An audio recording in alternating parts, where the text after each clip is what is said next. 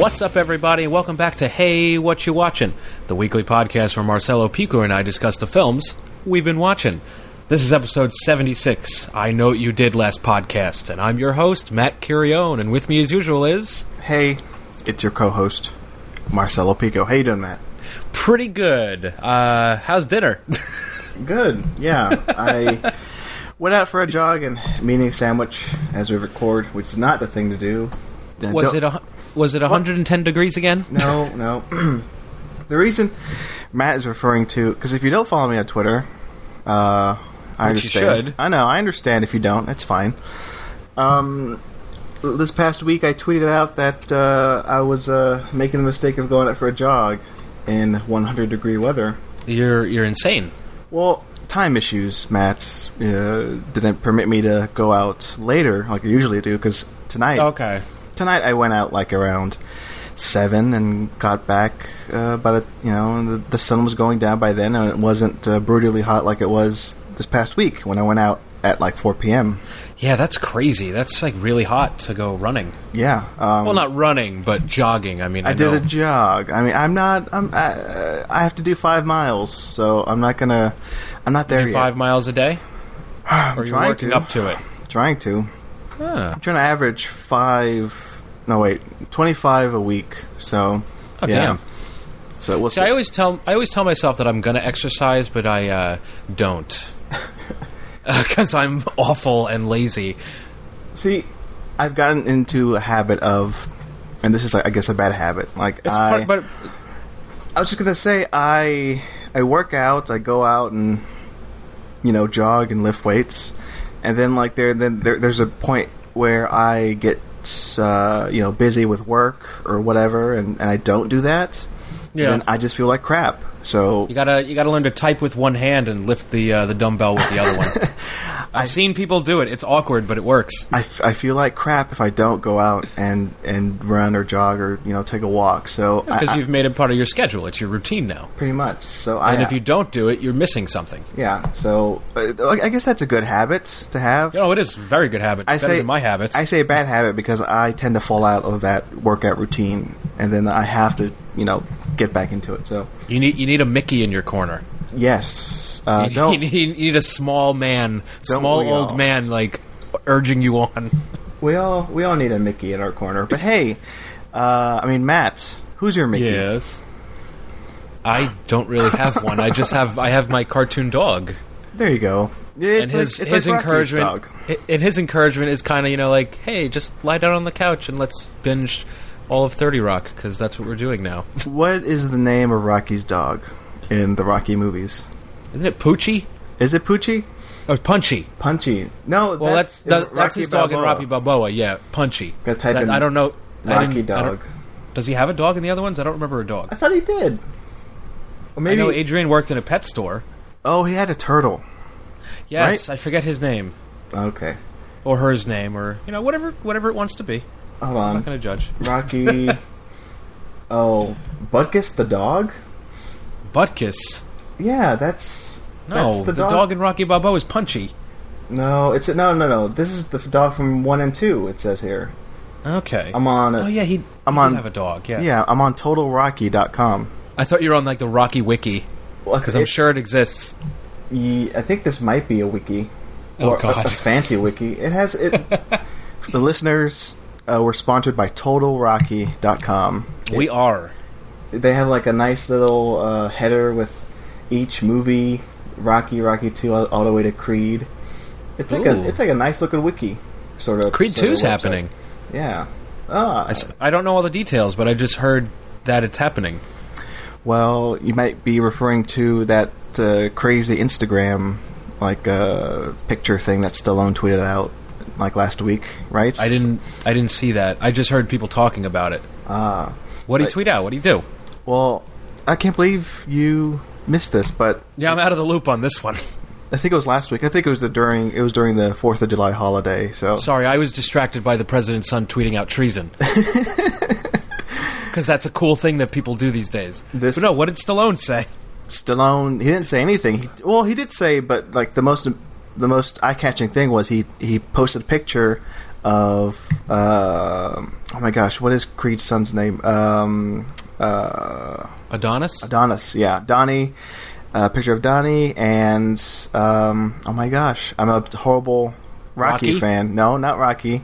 Well, Rocky is like in the corner, but Donnie Apollo? is facing off against the Russian son. The Russian. Oh, what? Yeah. Wait, no, Lundgren? Yeah. Ivan Drago? Yeah, but of course it's a Photoshop photo.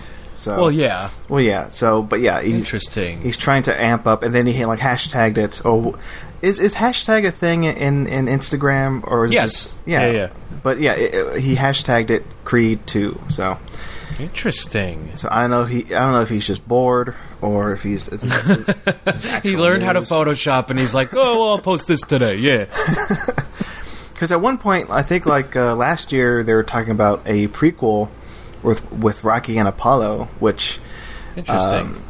The producers were like, "No, that's not going to happen." So, I don't know about that. It's maybe another case of just Stallone just getting overly excited about ideas. So, but who's directing Creed 2? There's no word. There's no or word. Rocky 7. There's no word on it. I don't think. They want to make it. That's for sure. But it's not moving. Maybe it's because Coogler is busy with Black Panther, perhaps. So. Which, I mean, hey, fun fact, Creed is great. Yeah. That's a pretty good movie, and I would be happy to see more of that, please. Do I have this on the schedule? No, I don't. But you know what? We're talking about it now. I rewatched Creed during the 4th of July holiday. I was with my parents, and it's not... I guess it's, at this point, almost custom, where if it's a holiday... Like, I saw it, like, last Thanksgiving at my parents' house. You watch it when you go home. Yeah, I watch it when I go home. It's like it's like a comfort movie. And it is, and it's so good. Yeah, I think that's my 6th time seeing it. Yeah, damn, son. It still holds up. I love the movie. It does. I've seen it like 4 times, and I just love it so much. It's perfect in my eyes. It's a 4-star movie now. It's been elevated for me. So, it works. This makes me happy. Yeah, I love it so much. I do. Real quick, before we get down to Matt's Riddle Corner, I want to give a shout out to listener Josh, who last week on the show we mentioned that we doubt that anyone is all caught up on Haycast. Well, guess what, Josh? He is all caught up on Haycast. So congrats for reaching that milestone. I owe you a gift. Thanks, Josh. Thanks so much. I mean... we are his Sunday night podcast, he says. Really? That's actually kind of awesome. That is pretty awesome. Well, thanks, Josh. Thanks for listening. Yeah. And thank you all for listening out there if you're caught up. This is coming out the week of, I think, the 14th? Yes. Yeah, somewhere around there. It'll be out soon. We got a big guest coming up. Mid-July. Yeah. Yes. I don't know who it is. Yes, you do. You have to tell me. Is it the big guest? Yes, we do. Oh, yes. Okay, yeah. It is. That's going to be exciting. You know the guest whose movie just came out on Netflix? that one? That one? Yeah, him? Well, let's not jump the gun. Hey, Marcelo, a lot of movies just came out on Netflix. I don't know. Somebody can piece this together, but I hope things line up and it actually happens. So I can't wait for that. Yes. Episode. It's the next episode, right? Nope. Okay, just... the one after that. Okay, 2 episodes from now. Okay. Yes. So stay tuned with your ears, folks. Episode 78. This is... I looked it up. This is the... I'm counting this as the 4th season of Hey What You Watchin'. Is this the season premiere? This is the season premiere, yes. Oh, man, we left off with a cliffhanger last time. Kenneth made it all the way to China for the Olympics, and then they never picked up that storyline again for some reason. Sorry, I've been watching 30 Rock. I'm sorry. What season is that? That's the end of season 2. Oh. Where I remember being like, oh my god, what happened to Kenneth? And then they just never mentioned it again in season 3. I was like, what the fuck? It's funny, I was just rewatching some of 30 Rock, and I don't remember that at all. I'm sure I went through season 2, and I don't remember that storyline. We're almost done with season 5. Huh. And we just got to my least favorite episode ever. Which was Queen of Jordan, the reality show episode with Tracy's wife. That's a good episode. I think it's because I hate reality TV so much. I love the way it's shot and like everything that's in it. Like I just hate. And the only part I liked is when the one guy asked to sign a release because more people need to know about blurry face syndrome. I thought that was like really funny, but I can't. But they just found Tracy hiding in Africa, a.k.a. Liz's apartment upstairs. I can't believe you don't like reality TV. I'm not a fan. I love it so much. But I will thank that episode for giving us Titus. Oh, yeah. Because he starred as Dauphin. I have to rewatch that episode. I am a big fan of reality TV. I remember the glory days when there used to be a channel dedicated to reality TV. I'm not sure. I'm not sure it's there anymore, but it was like a Fox channel, and it had like all these really seedy reality TV shows on there. But I think that channel's gone. And now, like me and my roommates, we watch The Bachelorette and The Bachelor every week. So I used to watch a reality show. I think it was on VH1. It had a bunch of like has-been stars living together. Celebrity Rehab. No, it wasn't. Oh, what? No, it was earlier. This was like 15 years ago. With celebrities in a house? It had what's her name? Bridget Nielsen was on it, and Ron Jeremy. And they lived in a house. You sure it's not Sylvia? Let me look this up. I gotta find out what this is called, because I really watched that a lot when I was a kid. And I watched, like, the Osbournes when that first started. Oh, yeah. Well, I saw that, like, the first season, and then it just got really played out. Yeah, me too. Yeah, I stopped after the first season. But no, I was a big fan of Survivor. I watched the first season, yes, and part of the second. Amazing Race. No. Amazing Race, it's almost too well produced for a reality TV show. It's too good. So I stopped watching. Does American Ninja count? I think it does. American Ninja Warrior? Is that a game show? I think... I looked it up. The Surreal Life? The Surreal Life. Thank you. That's what it was called. Yeah, I watched that. Ninja Warrior, I'd say, is more of a competition. Well, then what is Survivor? It's like a game show. It's like American Gladiators, but like now. Yeah, you wouldn't call American Gladiators a reality TV show. Lord, no. I would call that... I don't know what the hell I'd call American Gladiators. They're fighting? Competitive TV show. Sure. Whatever. But Battle of the Network Stars. Tonight on NBC. That's a thing. That's back. That's back? Yeah, you made a joke. You didn't know? Oh, no. That came back, Matt. Oh, no. And I know the Gong Show is back with Mike Myers in some weird makeup. Yeah, that's weird. It is weird, but like, okay. and the fact that he's going on talk shows as this character, like, yeah, I know no one wants to give Mike Myers work as Mike Myers, but what are you doing, guy? He's playing it up. You know how much he likes being these characters, Matt. So yeah. Well, I mean, at least he took about a decade and a half off after The Love Guru, because he was like Hollywood poison after that for like ever. He loves being known as like these zany characters. Okay, he loves zaniness, Matt. Mike Myers. Where's my Sprockets movie? I want it. They were thinking of making that, right? I've read the script. It's insane. You've read the script? Oh, man. Oh my god, it is batshit crazy. How is that going to work? I think he like comes to America or something. I don't know. So it's I like read this when I was like, I read it when I was like a freshman in high school. Like we actually had to print it out on the computer in the library at school, and we got yelled at because we used so much paper. I did that with the Kill Bill script before the Kill Bill came out. Okay. Nice. But nice. I printed like 4 pages per page, and I spread it out like over a week. Okay. So nobody caught on. Yeah, we got yelled at immediately. Like we couldn't, but the librarian wasn't able to hit cancel on the printer, so it just kept going. Man, those were good times. We were bad kids, wasting resources. I remember distinctly reading that Kill Bill script and then seeing the movie and like noticing the changes. And I remember also freshman year at the library doing a table read of Alien with a bunch of my friends for that script that we printed out. You're a nerd. You think? Jesus. We were going to remake it with our camcorders. Oh my god, that was a time. We've gotten into a wormhole. Okay, reality TV. Okay. There's something going on reality TV right now where, well, it's not reality TV. It's a trend in TV where there are game shows now, old game shows that are coming back. Yeah, that are being hosted. Alec Baldwin. Yeah, Alec Baldwin. Yeah, the match game. Yeah, they're being hosted by celebrities, not game show hosts. And didn't they bring back the Pyramid? Maybe with Charles Barkley. I'm thinking. What? That's weird. That might be. I might be totally off base with that one, but type in Pyramid game show. Do you think they brought it back after listening to the Haycast and us? Oh, most definitely. And us playing the Haycast Pyramid. Oh, come on! Of course they did. We're no dummies. Of course. Hold on. I think you're right. The $100,000 Pyramid. Yeah. 2016. I don't know if it's still on. But they revived it. I mean, they've revived it every 10 years, this game show. The Pyramid. Who hosts it? Let me look it up. Oh, it's Michael Strahan. I knew it was a sports guy. Ah, okay. Okay.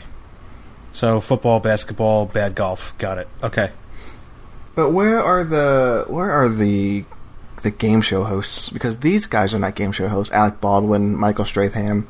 No, it's back in the day, game show hosts became famous. Yeah. And now it's just famous people being game show hosts. It's really weird.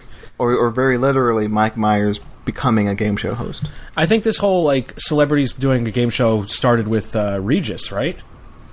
Because he was famous outside of game shows before Who Wants to Be a Millionaire. And then there was that angry British lady on the Weakest Link. I don't remember her name. I think this most recent... Nobody remembers her name. She was just angry British lady. This most recent revival of these game shows with these celebrity hosts, I think it started from that one game show that was on NBC with... oh god, who was hosting that? Wasn't the host the one who won the Emmy on that one show? Where Okay, some guy who won an Emmy. No. It's a woman. It's an actress, a comedian. She's short hair, blonde, on that show where the kids sing. What's Ellen her name? DeGeneres. What? Say again. Ellen DeGeneres? The celebrity. No, not Ellen DeGeneres. The other one. Actually, I think she might be a lesbian as well. Portia de Rossi. No, the other one. Jane something. Oh God, what the show, the Fox show where they do karaoke, and they're kids. Lip sync battle? No, oh God. Kids say the darndest things. Okay, I'm having a headache. That's Bill Cosby. We're not talking about him. Who is this woman? Okay, she was is it Jane Leeves? No, it's not Jane Leeves. Jane Levy. Jane Levy. Yes, from all the Christopher Guest movies. Yes. Well, the ones 2000 onward. But yeah. Yeah.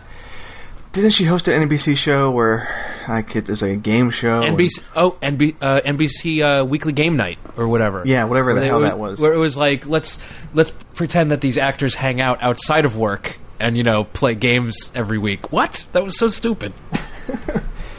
But yeah, I remember seeing. Yes, I remember that show. Seeing the ads for that, and I think that's where I don't know. We're not. They started advertising that towards the end of 30 Rock, I think. Yeah. Back when NBC was good, and then 30 Rock was leaving, and then NBC was bad again. I don't think NBC has been good for a while. Yeah, you're right. I mean, not since. When was NBC good? Well, Hannibal was 3 years ago. So yeah, wasn't that? Well, it's the only good thing on NBC. Whenever they got NBC comedies haven't been good in a while. As soon as Parks and Rec ended, it all just went downhill. Rip. That was 2015, right? Maybe it was 14. I think it's 15. I don't know. I cried a lot. I don't remember. 2015 was a weird year for me because it was very much the end of a lot of things, but including TV that I loved, which is weird. Jesus. I think I may be wrong. Listeners, email us to say if we're wrong or not. But I think correct us, please. That year, Mad Men, Parks and Rec, Breaking Hannibal. What'd you say, Matt? Breaking Bad. And that ended that year, or that ended 2014, maybe. Okay. That's a good show. Yeah, a lot of shows I loved like ended that year, so then I was just at a complete loss. But yeah, I haven't been the same since. Then David Bowie died. But yeah. Please don't bring it up. Yeah. Anyway, TV. This is not a TV podcast. It is now, damn it. I don't know why we started. Oh, reality TV. No, okay.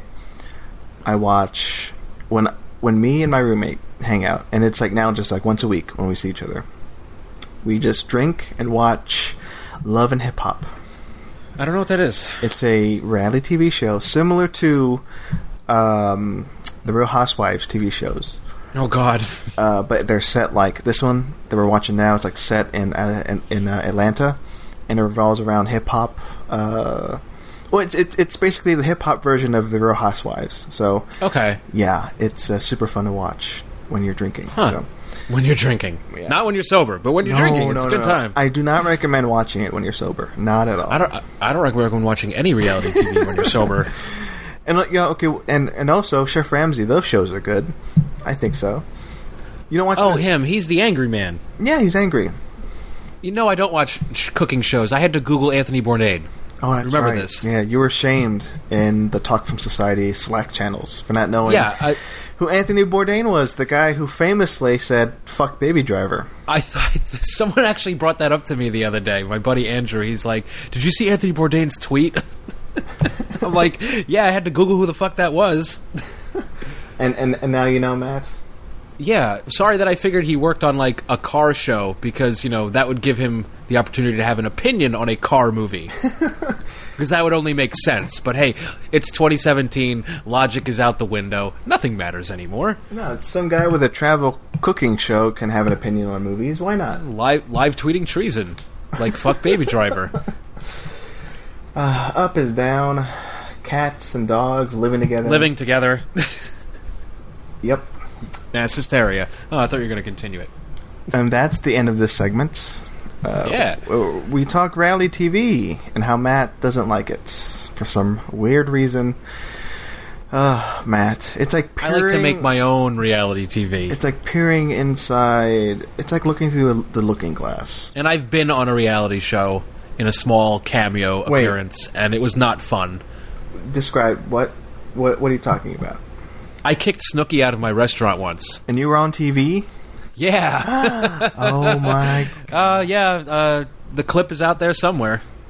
This is... Okay, you've told the story, but you never said... Well, I don't think you told the story in the podcast. You've just told it I do remember that the night the episode aired, I got someone sent me like video of it, like off their TV, like they had their phone like looking at the TV, and it was me on TV. Was your face blurred out? No, I signed a release and everything.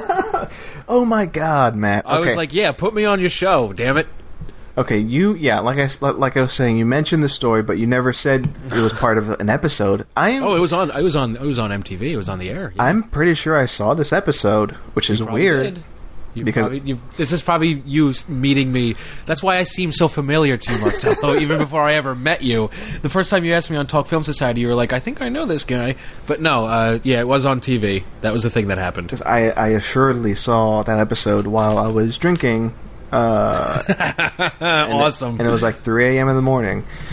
That's wonderful. Oh, man. That's crazy. After this show, I'm going to have to look that clip up. Is it? You're going to troll YouTube. So you were so it's an episode. It might be on YouTube. I don't know what episode it is. I have no idea. I'm sure I can find it. Because how many times was Snooki, kicked out of a restaurant on one of the episodes? So I don't know, but they used to come to the restaurant a lot and film. Huh? Like we would send, like my boss would like send them desserts and shit. Okay, so real quickly, tell this story. Okay, I want the details. Okay. Now, this might not have been Jersey Shore. This might have been the Snooki and Jay show. Well, this just ruins this. See, I don't know what show it was because I don't watch it. When did this happen? I have no idea. A few years ago. You don't know exactly when? No. Oh, come on. All I know is that whenever they would come visit, Snooki would bum cigarettes off of me. And I'd be like, "You have money. Why? Can't you afford your own packs?" Oh man, what's wrong with you? Well, so no, one day her and Jaywa came into the restaurant to get like coffee to go, and they had their dogs with them, like in the restaurant. And, a stickler for the rules that I am, those were not service dogs, so I asked them to leave and go outside and have their cookies and coffee outside instead. And this was on this was a segment on the show where they go in. Yeah. So I asked her straight up. I asked, "Are you blind?" And she gave me a confused look, like, "What the hell does that mean?" And I said, "Well, blind people need dogs. You don't. I need you to go outside with those." Was this on camera? Yes. And this the camera was in my face. Oh my god. Okay. I was not nice that day, Marcelo. I was having a bad day. So you had a 2-shot with you and Snooki. Yeah, I did. Yes, I did. That's insane. Okay. I'm going to Google this, see if it comes up. Gets kicked out of restaurants. Okay. Jesus. Well, this is amazing. And is it? It is. I think I might just post the clip of it. I mean, it angers me that I didn't get an IMDb credit, but hey, that's fine. Angry store worker. Oh man. Frustrated clerk, Matt Curione. Okay, I'll be on the lookout for that clip. So, listeners, please do. I'll make sure to tweet it out. Tweet it from the rooftops. Actually, that reminded me. I forgot to tweet out a picture for the Soderbergh podcast. Anyway, I was going to tweet out a picture of Paul F. Tompkins in The Informant. Anyway, I'm sorry. Any listener of Soderbergh 2828 who was wondering about that picture, I'm sorry. I'll tweet out later. You should listen to that show, though. It's quite good. What show? Oh, Soderbergh? Soderbergh 2028. Jesus. Oh, yeah, no. I was like, what? What are you talking about? Oh, yeah, that's right. Because your one intro was hilarious. Where you're like, and I'm Marcelo Pico, and this is another show that I'm on.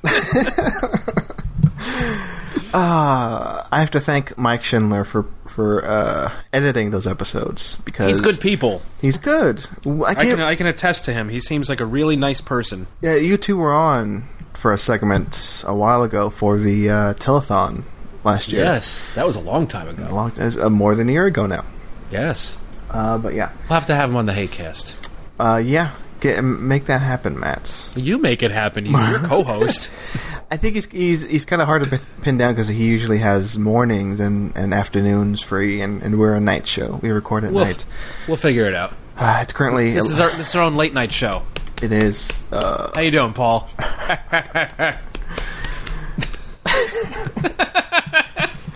Anyway, what are we doing here? Oh, we're going down to Matt's Riddle Corner. Yeah, let's go. Let's travel. I love how when we don't have a guest, we just ramble on like fools. I can't believe you revealed that. I was kind of hoping somebody listening would be like, "Are they ever going to introduce the guest? Is it ever going to happen?" No, the guest is dead. That's our main goal here on season 4 to kill the guest of Haycast. Kill each guest that comes on. And get away with it. Yeah, that's the key. Get away with it because you are all accessories to this, listener. Hope you know this.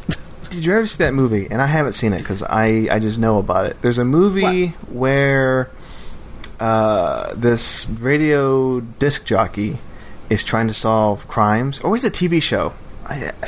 Anyway. This sounds like a TV show. It might be a TV show. They should do that with... Okay, and anybody listening, don't take this idea. This is my idea. But yeah, copyright. They should do that with podcasts where the host of it have to solve a mystery, like solve a murder each episode. I could dig that. Yeah, but then again, let's get working on this. But then again, like they're serial, but that's like based on a true story. But no, this would be like an old timey like radio play. Yeah, but like that Night Vale podcast that all the kids love. I've never heard that podcast. Neither have I, but I really want to because I hear it's really good. As somebody who's produced now 201 episodes of podcasts, I don't think I'm a very good podcast listener. I sort of just stick to the ones I like and don't venture out as often as I should. Same here. Which I apologize for. I do. I feel bad. I should listen. And it's weird. It's weird. I've been listening to a lot of more music lately, which I don't do that. Yeah, I mean, this is like a side note, but today on Stitcher Premium, which is affiliated with the Earwolf Network, because I don't think you know too much about that, Matt. I know of it. Earwolf has Comedy Bang Bang and other Yes, I know of it. Yeah, yes. For any listener who doesn't know, they have comedy, podcasts of yes, that have like Paul Scheer on them and Jason Mantzoukas and like big names. But anyway, today through that network, they just released like all of Doug Benson's podcasts, like over the last like 11 years. Jesus. And it's one of my favorite podcasts. So all today, I've just been listening to like the back catalog of podcasts. Wow. That's awesome. It's insane. 11 years of podcasting up on there. That's a lot. Yeah. And I have like 3 favorite podcasts. In the last year, I've gone to live tapings of each. So I've crossed that off. And Doug Benson, his podcast was one. I went in January. Then last year I did Comedy Bang Bang. And then like 2 months ago, I went to go see How Did This Get Made? So, yeah. Those podcasts I've been listening to for years, but those are more, I should listen to more podcasts like in my lane, like kind of like just regular guys talking, because I need to find out how they're doing compared to us. It's kind of like a research project or something. Because I'm sure we're doing fine, right? I have people telling me that they like the show, and that's all that really matters. And the fact that I have people coming up to me in real life telling me they like the show is pretty cool. Well, that's good, as long as people like it, right? Shout out to Richie. How you doing, Guy? Thank you, Richie. Guy Richie? No, but he texted me today. He saw the tweet needing a guest, and he's like, how about you ask that coworker you hate? My response was, yeah, which one?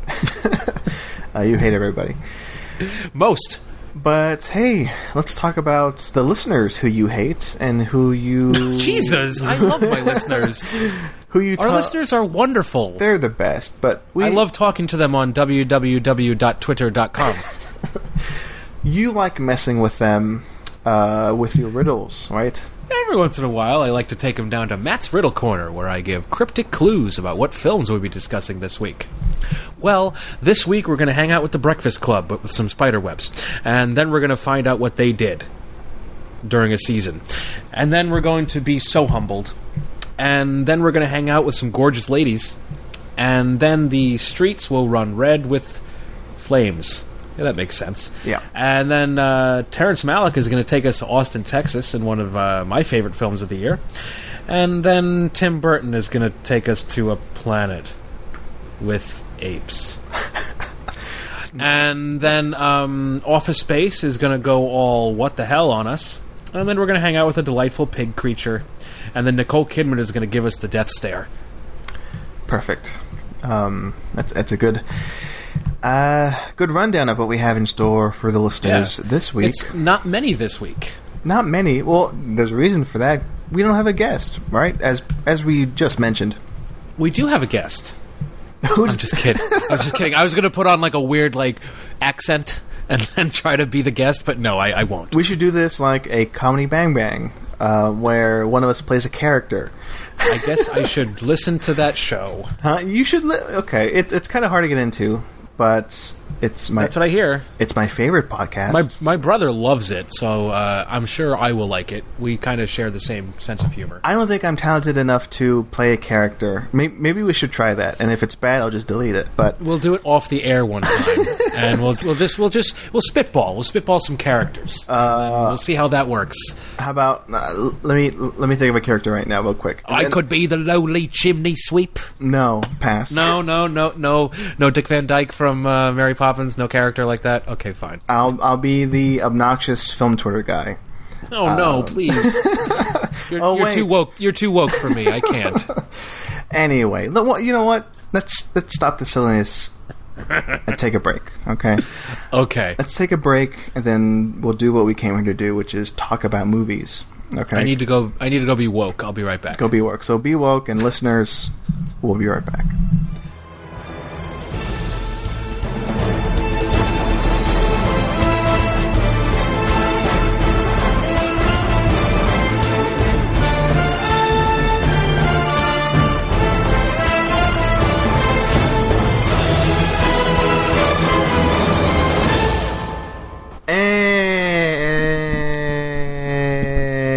We're back. And we're back. Oh, jeez. Alright, so here's where I go into character. I'm the obnoxious film Twitter guy Oh no. Let's play a round of getting to know you, Matt. Here we go. Okay. I'm going to show off my improv skills. All right, here we go. Okay, great. Okay, here we go. What's your name? My name is Jeremy. Okay, cool. Mine is Guy Incognito. No, you're not a character. I'm the character. That's a Simpsons reference. Oh, okay. All right, Homer. That costume's not tricking anyone. Homer? Who is Homer? Is that the one where he eventually tries to fly a plane or something? Yes. Okay. Yeah. And like the wheels just retract into it. It lands. Yeah. Oh wait, so I'm Jeremy. We will offer you and your family a flight to any state in America, minus Alaska and Hawaii, the freak states. And then Marge has like I gotta get off the plane. Yeah. I gotta get off the plane. Let me off the plane. Wait, I just watched that the other day. I forgot. I'm Jeremy. I don't watch The Simpsons. PSA to the listeners: the Simpsons app for the FX thing is wonderful. I've just been putting The Simpsons on shuffle every morning, and it's the best thing ever. Jeremy, doesn't watch The Simpsons. I only watch. Sorry, Jeremy. I only watch the 400, Charlie Rose. The 400 Blows. Oh, Jesus. All right, Jeremy. What's the first movie you ever saw in a theater? The first movie I saw in a theater. Oh, I'm sorry. What is the first film you ever saw in a theater? Thank you, sir. I appreciate you respecting film. What was your first Kino experience? I like watching movies. No, I'm sorry. Films. There you go. See, I like to speak on your level, Matt, and call them movies. Oh, thanks. Thanks for talking down. See, it's not talking down. I'm talking to you, Matt. Oh, okay. Yes, I am Jeremy. I enjoy film. I like sitting in the front row so that I can be the first to experience the film before any others. The first film I experienced on screen was Flipper. You're not embarrassed by this, Jeremy? I'm very embarrassed. Aw. I repeatedly... So your parents took you to see that, and then you forced them to rent a whole bunch of Kurosawa to clear it out of your mind, right? I repeatedly hit myself with my Criterion discs in shame. Wow, they had discs back in 1995. That's awesome. Yeah. No, Mr. Curry. Well, they did. They had laser discs back then. Yeah, well, I saw Flipper in 1999.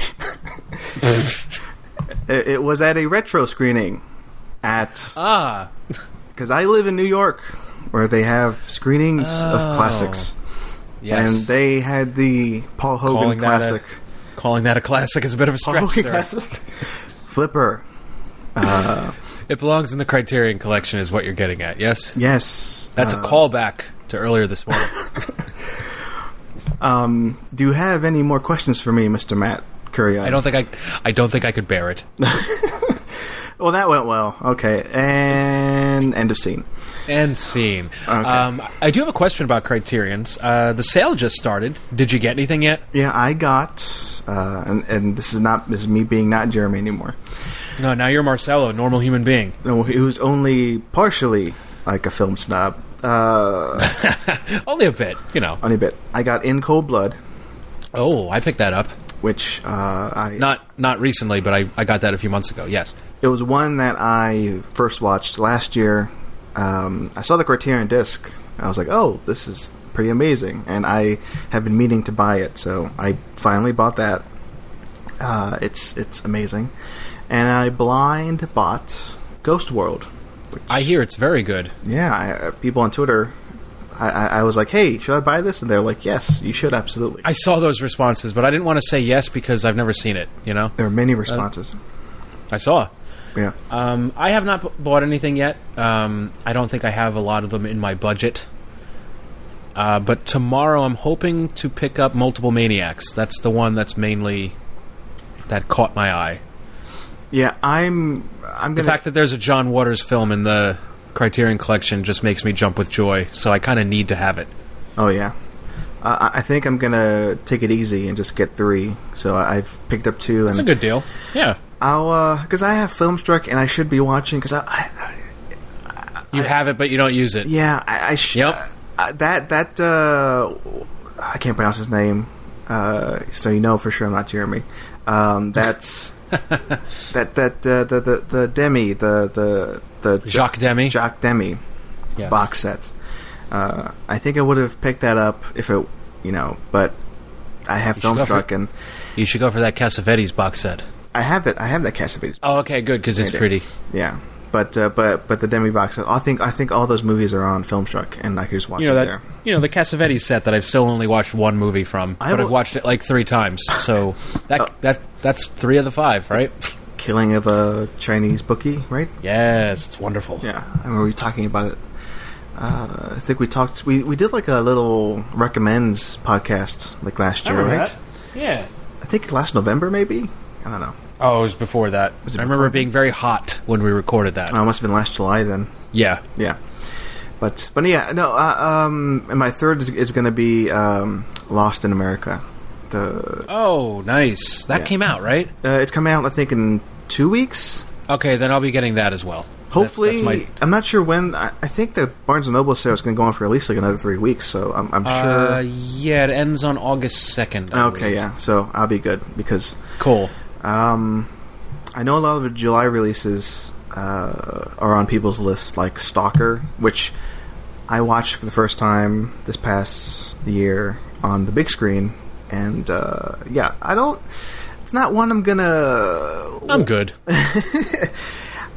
I'm okay with not seeing it for a while. I'm still processing it after like 2 months. So yeah, I'm good on Tarkovsky. Yeah, listeners should know that. Twitter followers should know that at least. Because you do not like Solaris. No, I don't. And I'm willing to revisit it, but right now, no, I'm good.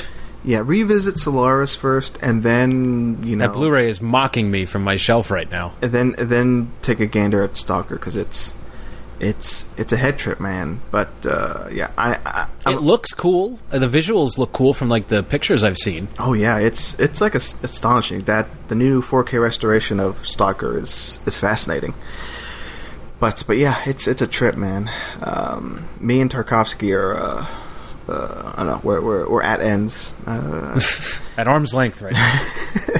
But anyway, because I have to not go crazy during this sale, so yeah, I'm just gonna get 3. Same. Yeah.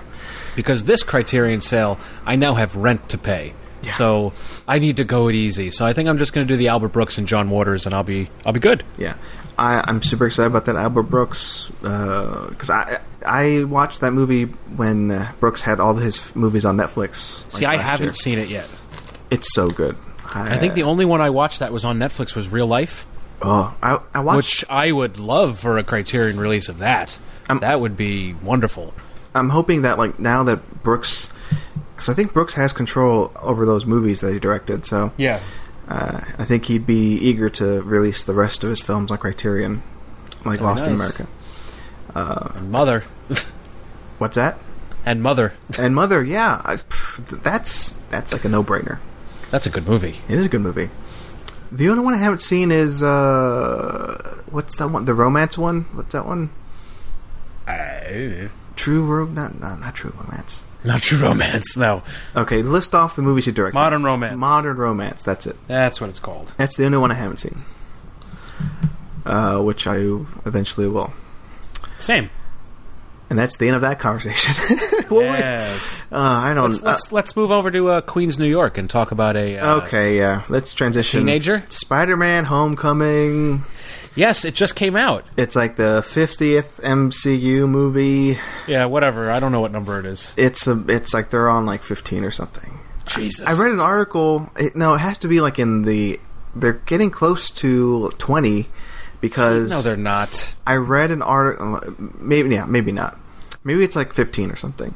But I read an article today where Kevin Feige is talking about like the 22 movie arc. He's like closing with like the last Avengers movie. So stop it. 22 of these movies in like 10 years. No. In 10 years. But why? But hey, That's a lot. This is the 15th one, so, or whatever. It's, so, what did you think, Matt? There are 16 MCU movies right now. Okay, so this is the 16th. Yeah. So it makes sense. So you have, Thor 3, you have Black Panther, you have, Ant-Man 2, you have, Ant-Man. What's her name? Captain Marvel. Yes. You have Avengers 3 and 4, so that's 6 more, right? Jesus, yeah, so that makes sense. 22 in total. Oh, God. That's crazy. It's a lot of movie. Yeah. No, by the end it'll be like 11 years, because next year's the 10th anniversary of Iron Man, and then they'll release Avengers 4 in 2019, so, oh, man. But anyway, this one, Spider-Man. The 16th one. Yes. What did you think of this movie? Did you have a good time with the 5th Spider-Man movie in like 17 years? I did. I think you've said it and I've said it. This is the 3rd best Spider-Man movie that has been released. I really love this. I mean, I'm a little biased because Spider-Man, since I was a kid, is my favorite superhero. I related to him as a kid, because he was a big nerd. I was a big nerd.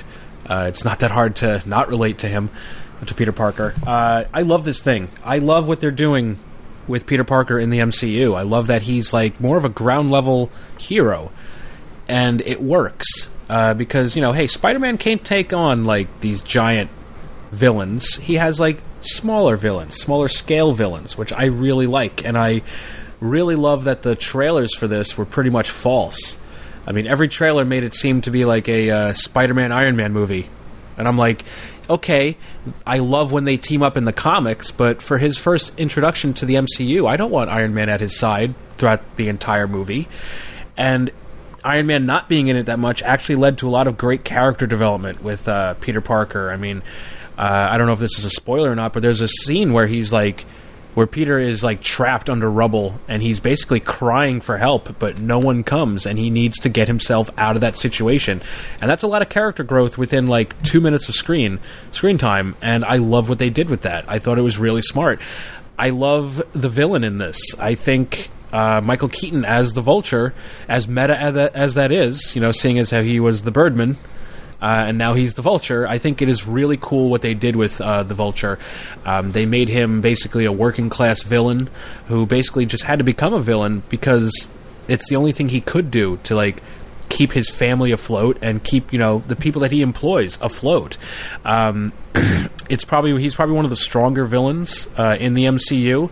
I love what they did with him. I love the tech.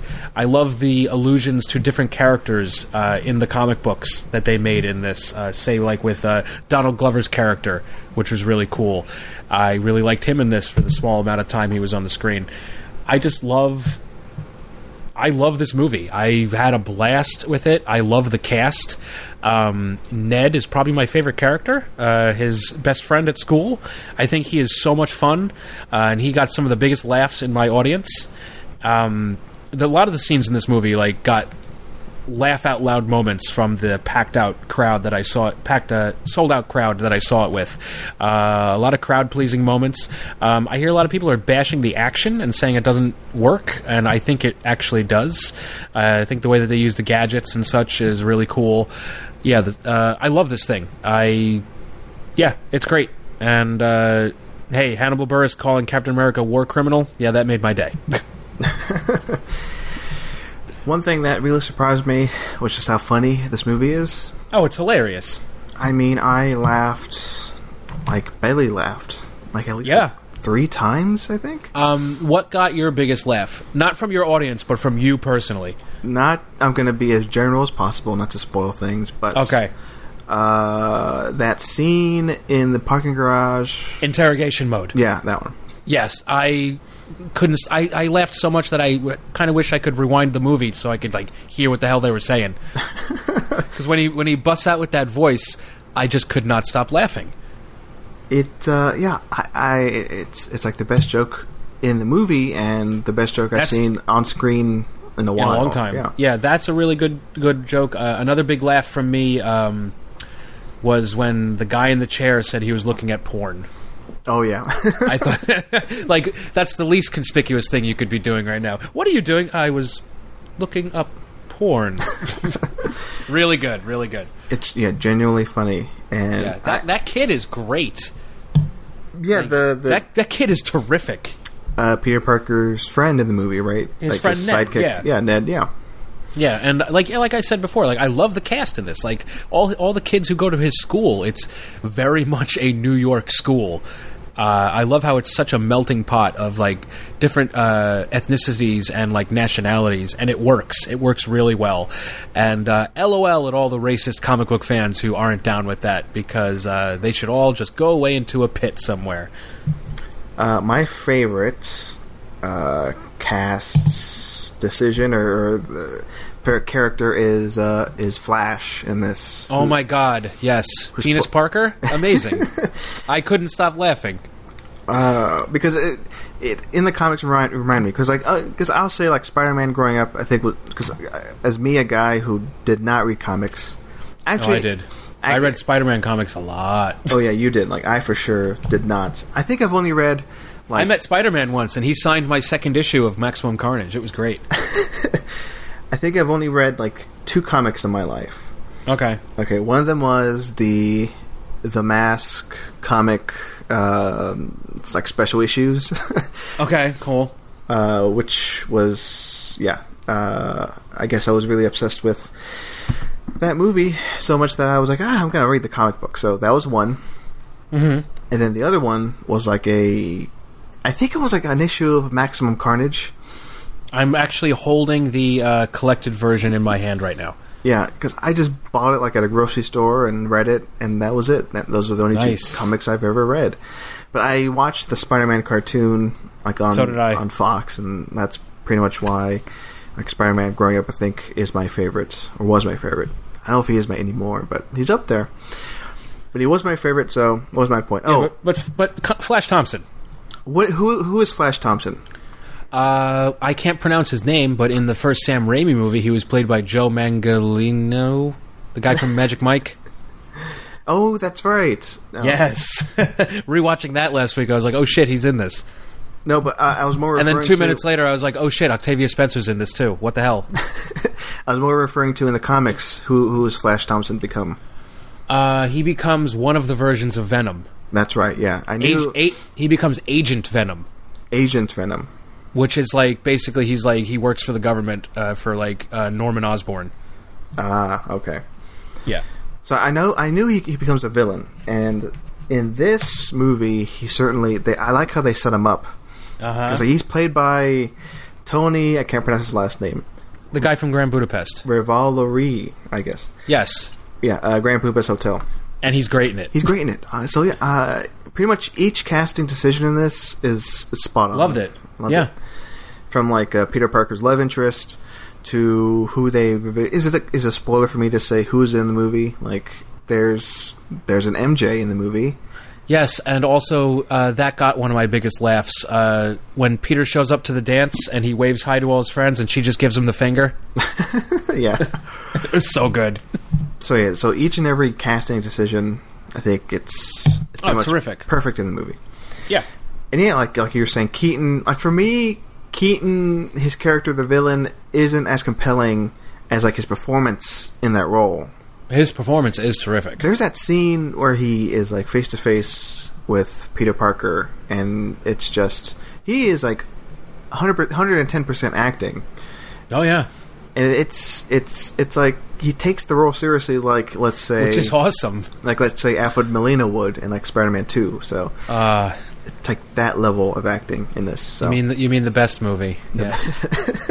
It is the best movie. I watched it last night. I wasn't going to mention it, but yeah, I watched it last night, and it might be my favorite comic book movie. I need to watch it again. There's just so much comic bookiness in those 3 Raimi movies that like I can't resist it. Yeah, that is a perfect comic book movie, Spider-Man 2. It is. I mean, Homecoming does its best. It does its best in the MCU mold. Yeah. Essentially. Which is... I mean, back then they let Raimi basically do whatever the fuck he wanted. For me, it's kind of hard to... Except for, like, maybe Guardians of the Galaxy, because Guardians of the Galaxy stands more on its own than the other MCU movies. But for these installments, they are, like, essentially, like, it's... Iron Man does play a role in it. It's not huge, but... No. His, like, but I was very happy. But I was also very happy to see Jon Favreau back again. That's right, yeah. And I missed him. I won't ruin the other character who comes back, because I think I may have heard mention of it before I saw the movie, so I wasn't that surprised. But like when this character showed up, people were like, "What?" They were legitimately surprised. But yeah, it made me happy. In the MCU mold, it's hard to judge these movies for me because they are part of like a whole. Yeah. So that they really, I do like these movies. It's not like a huge negative thing, but it's hard to separate them, and like it's hard for them to stand by themselves, because like Spider-Man 2 stands up on its own for sure. It does. But yeah, when this is all connecting in its own, you know, little universe, it's like, I mean, I don't read comic books, but maybe you could talk more about this. But it is like issues in a comic series. They all actually. Let me mention this. It is like issues in a comic series. Former guest Ed, he was on the telethon with us. Yeah, last year. Okay, I screenshotted this comment he made about Spider-Man: Homecoming and how I'm just going to relay what he said. Spoilers, ladies and gentlemen. You might want to skip ahead. Skip ahead. Use the 30-second skip ahead button. Yeah, skip ahead like 30 seconds. And he said it really is set up like a 6-issue comic book series. The first issue, Spider-Man being, New York City-based superhero, ends with Ned learning his identity. That's your little cliffhanger there. Issue number 2, Peter and Ned go to the party. Peter finds the arms deal. Ends with introduction of the Vulture. Issue 3, Washington, D.C., no more training wheels, Vulture Part 2. Issue 4, New York City ferry, loses the suit. Issue 5, Homecoming Night, Part 1 of and the Father reveal. Issue 6, the grand finale. Yeah, see, that's... It's Thanks for that, Ed. You are my comic book guy. It's a nice 6-act structure. Yeah, it works, and it works as like a comic book series. I really like what they did with this one. And the final like frame of the movie, that final shots, it's perfect. It's a nice little cliffhanger to like the next chapter in this, and it ends on a laugh. It does end on a laugh, which got another huge laugh from my audience. Usually it doesn't happen with these comic book movies. No, usually it ends on like a dour note. Yeah, or the whole team eating, shawarma. But that's like because there's 2 post-credit sequences. I guess like the first one is like kind of like a mid. I can't remember now. It's mid-credits. It's mid-credits, and then there's the post-credits. I think the biggest laugh or biggest reaction from my audience was the final post-credit sequence. Because like it's perfect. I'm not going to spoil it, but it's very meta. It is very meta. It's worth waiting for. It's not like I think Marvel is smart enough now where like I can't now. Now I can't remember what the final Guardians of the Galaxy, because Guardians of the Galaxy have been out for a few months now. I'm sure everybody has seen it. I hope. Do you remember? Do you remember? I don't remember anything about that movie. What is the post-credit sequence there? I don't remember. I have no idea. Oh God, there was one because they had like 6 Teenage of them. Groot. Oh no, there's like 6 of them, right? And they intersplice them during the credits. Sure. There's one with Stan Lee, right? He's the Watcher. Oh, I will also say that I really loved Stan Lee's cameo in this movie. Oh yeah. It felt like really natural, and like it feels like that's something that like he would say to a neighbor. Like, "Hey, how you been?" I think for the most part, is what I'm trying to say, is like Marvel is not putting in these, and this is not spoiler, they're not putting in these like Thanos post-credit sequences. Like they're just I think they're done playing that game. They're being more, I guess, fluid with what they put in these post-credit sequences. Yeah. So anyway, I'm glad there's not that we have to deal with, like kind of like tearing apart what's going to happen next in the MCU. It doesn't really matter at this point. Black Panther's going to kick a lot of ass. We all know Thor's going to fight Hulk, and Black Panther's going to kick ass, and what else is going to happen? I don't know. I don't know. We'll worry about Thanos like in 2 years or whatever. But anyway, but yeah, as I'll say, like as part of the MCU, it works. As its own movie, I think it works well enough. And yeah, it's funny. It's a good time. It's really fun. I would definitely see it again if I'm glad you dug it. I really did. It's a good thing that we're currently in like this like these next few weeks. I imagine there's gonna be a lot of good movies. I think July is kicking off as like the best month in the summer. So. Well, what else is left in July? War of the Planet of the Apes. And what else? Valerian. Dunkirk may be good. Oh, I actually have a... I don't know if you're listening, Johnny, but yes, we will be going to see that in 70mm. We have a movie date planned. I'm seeing it in Laser IMAX, so... Okay. Then I'm seeing Valerian right after, so it'll be a double feature. Then after that, you have Atomic Blonde. Oh, yeah. So for the next few weeks, it's going to be pretty hectic. And then August is just a dead zone, right? I don't know. Oh, there's Logan Lucky at the beginning of August. That's the beginning of August. And then that's it, really. I can't think of anything else after that. Yeah, me neither. But no, if Spider-Man Homecoming came out and there was like nothing else, I'd probably see it like again, maybe twice, maybe three times. But no, there are too many good movies out right now. I have to see Baby Driver for the 4th time. Jesus Christ. I have to go see The Big Sick. I have to go see all the movies I mentioned, War of the Apes, Valerian, all of that. So, yeah, I'm glad I saw Spider-Man Homecoming. If it were any other movie season, it'd be like up there for me. But luckily, there's like there are other great movies out there. So, it's good. It's worth a watch. How about that? It's pretty good. And then go see The Beguiled. We'll talk about that later. But hey, speaking of summer, right? Yep. Speaking of summer, Matt. Yes, I know what you did last summers. Yeah. All right, so real quick, Carlo and I on the 4th of July, we watched Jaws, which I'm not going to discuss right now because everyone knows it's great, and if you don't, I don't want you listening to this show. It's fair. I have a disdain. And then we watched both of the I Know What You Did Last Summer movies, which, I mean, I've seen the original so many times. I saw it in theaters when it came out. I saw it on VHS, DVD, Blu-ray. It's fun. It holds up, and that's mostly because of the quick and clever story, the cast, and the cinematography, which is really, really good. And the soundtrack. I still like I Know What You Did Last Summer. It's good time. And then I saw the sequel for the first time, and oh boy, is it ridiculous. It is not very good, but like any good sequel, it ups the gore factor, the kill count, and the ridiculousness of the plot. And that's really all I can say about that. I don't know, it's fun. It's a fun sequel, and plus you get to see Jack Black get killed. In a really gory fashion. I forget. I have not. He plays like a white Rasta guy who like tries to sell like Jennifer Love Hewitt pot as soon as she gets to the island. Jesus, who survives? I Know What We Did Last Summer. Is it just Jennifer Love Hewitt? Jennifer Love Hewitt survived. Yeah, that was it. Yeah. Poor Buffy. Yeah, Buffy dies. Who else is in the first one? Ryan Phillippe. Freddie Prinze Jr. survives too. Oh, okay. Yeah. It's literally been 20 years, I think, since I've seen it. And then John Hawkes shows up in the sequel for like 5 minutes. What? Okay. Only to get killed. Spoiler. It's weird. He gets a hook through the bottom of his jaw, and it's one of the most violent things I've ever seen. Because the fisherman like hooks him in the bottom of the jaw and like rips him from a truck. It is gross. It's awesome. It's weird you mentioned I Know We Did Last Summer. Like, is it... What year did that come out, the first one?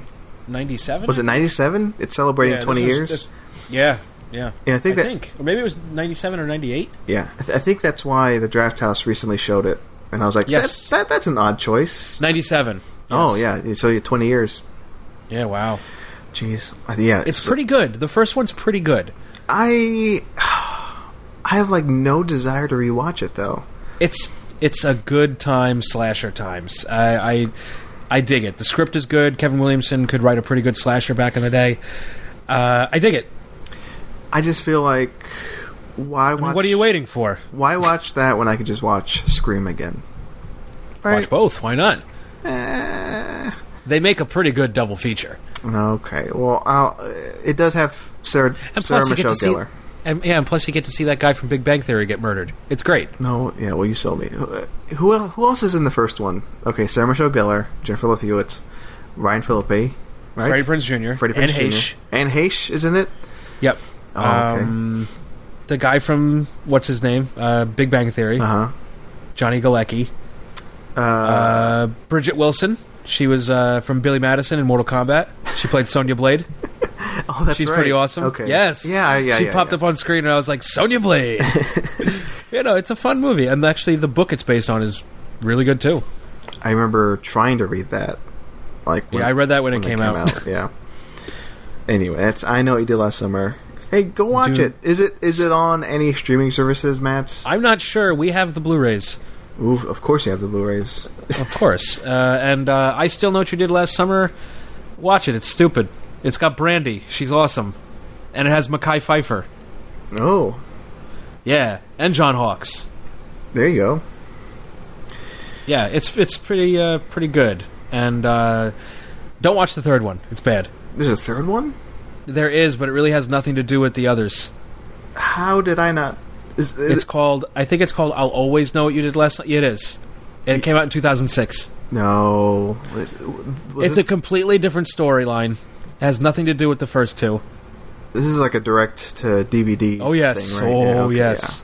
Yeah. I have no recollection of this. Yeah. And one day I'll have Carlo on the show to tell us about his idea for the third movie, which is actually really brilliant, what he came up with. Do they kill Jennifer Love Hewitt in the second one? No. She's still alive. No, she's just crazy as shit. I'll tell you off the air about what his idea is, because it's really fucking good, and it would please people. All those I Know We Did Last Summer fans. Oh, there are a bunch. Are there? Oh, I think there are, yeah. I don't know, I'm still not sure about this I Know We Did Last Summer movie that came out 20 years ago. Nothing stands out for me. Nothing stands out for me. Really? Not even What Are You Waiting For? That's like the one thing. Not even the trunk filled with crabs covering Johnny Galecki? Like I said before, like, why see that when I could just see... Not Ryan Phillippe being massacred with a hook. It's a hook. Come on. Because Sarah Michelle Gellar is in that, right? Yes. She's in that and she's in Scream 2. She did them both in the same year. I was going to say, like, I could just watch Scream 2 and have my Sarah Michelle Gellar fill. Scream 2 is a better movie. Yeah, well, yeah. I mean, the Scream movies, contrary to the rumors, are really good. Yeah. Okay, I just looked it up. It's available to rent digitally, but it's not available to it's not streaming? No. Oh, boo. You can buy it off Apple, iTunes, and whatever. I don't know, I had the soundtrack when I was a kid. Oh, I remember that. Yeah, it had that awesome cover of Hush by Deep Purple that was done by Kula Shaker. It was awesome. I'm not going to play that on this show. Oh, please. Do it for the intro. That's the intro song. That's right, because you picked that title for the title. I did. Of this episode, I guess, if I remember. I'll text you. Oh, all right. Anyway, so that was I Know What You Did Last Summer, and I Still Know What You Did Last Summer? I Still Know What You Did Last Summer with Jack Black. Speaking of things, there's no transition. Popstar. This will be a quick one. It's a good movie. It just came out on HBO. Oh, really? It did. Nice. That's why I rewatched it this past weekend, because I saw that. Well, I went. Never stopping. I went on my HBO app, and it was like the first thing up, and I was like, "Oh, I'll just play this." And Hell yeah! I played it just because this is a pet peeve of mine. I played it just to see if the aspect ratio was wrong. Nerd. And yeah. All right, Jeremy. It's wrong. Oh. Listen, Mr. Matt Curione, I enjoy films. Wasn't it shot in 185 though? No, it was shot. This is me back to being Marcello.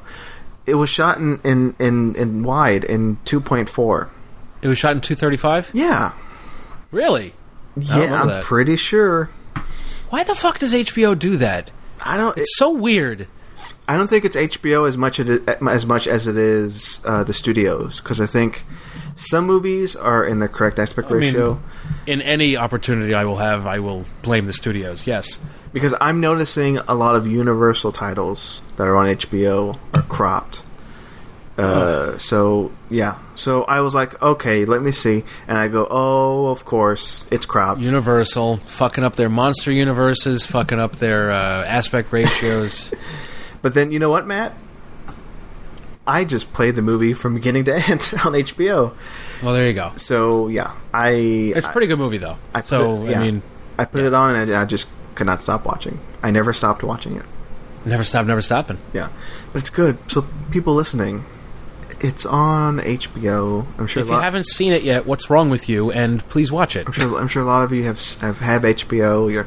You're all gearing up for your Game of Thrones or whatever. So, yeah, that's a thing still. That's coming back.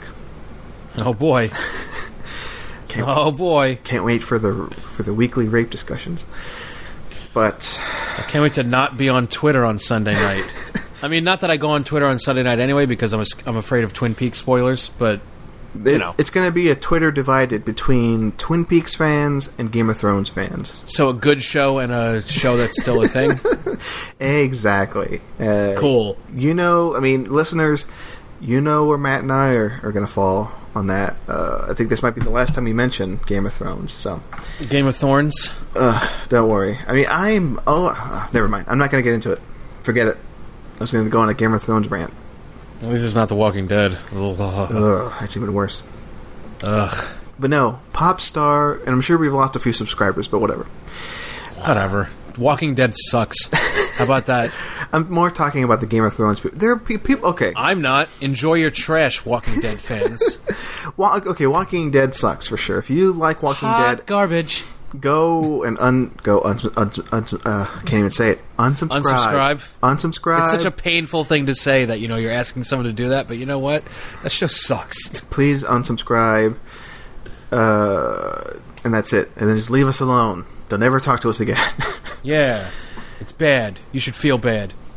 But if you like Game of Thrones, that's fine. Okay, it's good. It's a fine show. It's just not for me. I'll say that.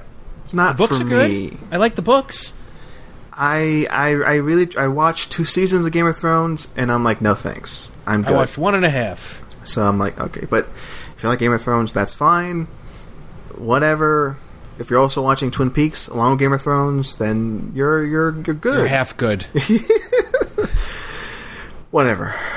HBO was my main point. Popstar's on there. Watch it, please. Please.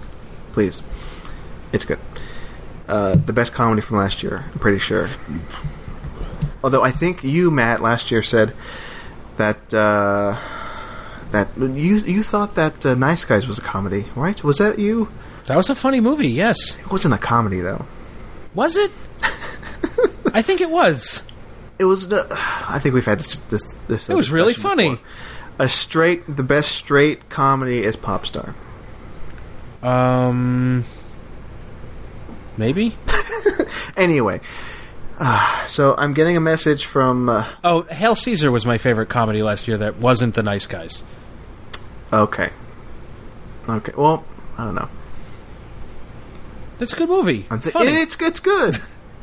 I wouldn't say it's funnier than Popstar. Yeah, true. Popstar's more of a musical. Yeah, I'm that guy. Anyway, I'm getting a message from my producer. He says it's time for another break. So, real quick one. Yeah, let's take another break. And by the way, the producer was Matt. He just sent me a message. No, it's not. I don't know what you're talking about. Fake news. I'm getting a wave through the window that we need to take a break. Yes, we're recording this in like a Frasier-type radio station. Hey, he was on the radio on that show, wasn't he? Anyway, we'll be right back.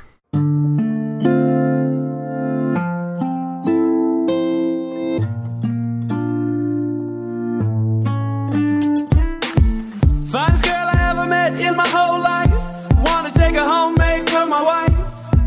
was a freak when she started talking. She said, fuck me like we fucked Bin Laden. Ooh, whoa. That girl was a freak. She said she wanted me to fuck her harder than the military. Fuck Bin Laden. Fuck Bin Laden. Fuck Bin Laden. She wanted to fuck me harder than the U.S. government. And we're back. Hello. Hello. Hey, Matt, say hello. Say hello. Hello. Hello. Ivan. Say hello to Jeremy. Jeremy's back. Oh, no. Jeremy. Hello. How'd you get back in here? Hello, Matt Curion. I locked my door. There is no door which I cannot go through, and there is no film which I cannot critique to its full extent. Full extent, okay. Matt Curion. Yes. Let me ask you a question. Yes. Which film have you seen that changed your very well-being? Solaris. Solaris is a movie in which you experience first, and then you watch... This actually reminds me of like a joke that me and my buddy came up with years ago. He was the manager at a movie theater, and so I asked him if he... this is when Taken came out. We're off the Jeremy thing. This is when Taken came out. All right, Jeremy, bye. Bye, Jeremy. Goodbye, Matt Curion. I asked him if he saw Taken. He's like, oh, you don't watch Taken. You experience Taken. I was like, you know what? You do. Speaking of experience...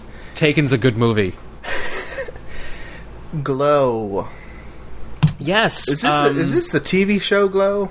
Both. Are you putting TV in movies? Are you putting peanut butter in my chocolate?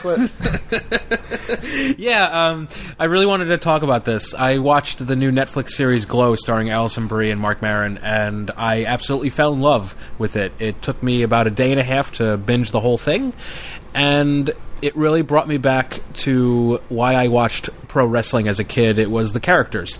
And this show really gets to the core of what it is to create a character. And it brought that to the forefront. And I can't wait for season 2. I really hope it happens. And yes, then, go on. And then, because I watched the show too. Yeah. I'm a fan. I loved it. I'm a fan of... Oh, I should look this up. Who is the Alison Brie's foil in the movie? Like, I forget her name. She's amazing.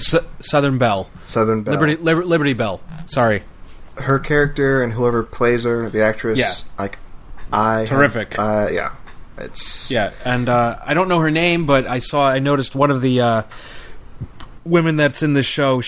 I only know her from the Turn Down for What music video. Oh. Directed by the Daniels. Huh. I didn't know that was that lady. That's her. Yeah. It's crazy. Yeah, pretty crazy. But then this actually got me to watch the documentary on Netflix called Glow, the true story of the glorious ladies of wrestling. Oh. And if you haven't seen... Have you seen this one? No. I had no idea this was a thing. Oh, yeah. It came out like 3 or 4 years ago, and it actually follows... It's basically a Where Are They Now? And it has the women now talking about, their lives in the late 80s, about what happened in the whole world of Glow. And it's really eye-opening. And in the TV show, they're not based on the real people. They're approximations. Machu Picchu, that character, is basically based on a woman whose stage name was Mountain Fiji.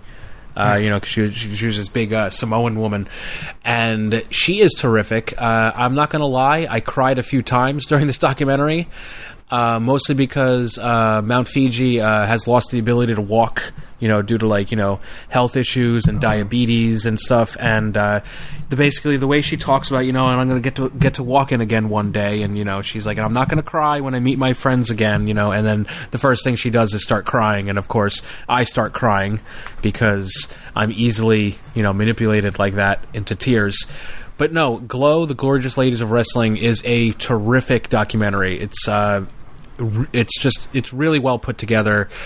I adored it. It has some cool old footage. It has some great interviews with them now and what they're doing now. And it's a great doc, and it's on Netflix. I watched it as soon as I finished the first season of Glow, which I can't recommend enough. It's only 10 episodes. You'll finish it super quick, and you'll be begging for more. Oh, yeah. I highly recommend the TV show. And I have to watch this documentary. Yeah, definitely give it a watch. I think you'll dig it. It's pretty cool. Yeah. There you go. Glow. And also on YouTube is that first episode of Glow. Like yes. The actual wrestling show. It's wonderful. Yeah. Because they go into the show on the documentary how it was like half pro wrestling but half like a Saturday Night Live. Where like they would do like comedy sketches and stuff. I mean, sure, it's like cheesy comedy that like, you know, it's not exactly funny. It's just, yeah, it's happening in front of you, but it's cute. I really love it. Oh yeah. So there you go. Glow. See all of that, folks. All of it. Yeah, check it out. Especially if you're a fan of wrestling, which I know a few of our listeners are. Definitely give it a shot. It's pretty fucking good. So that's Glow. Speaking of fiery things, Streets of Fire. You watched it in a theater. Watched it in a theater at where, Matt? The Alamo Drafthouse, where dreams are made. Yep.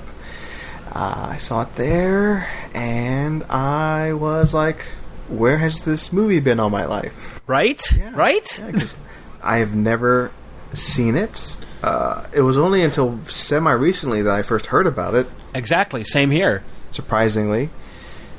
I think it wasn't until I moved to Austin that like people were making a big deal about it.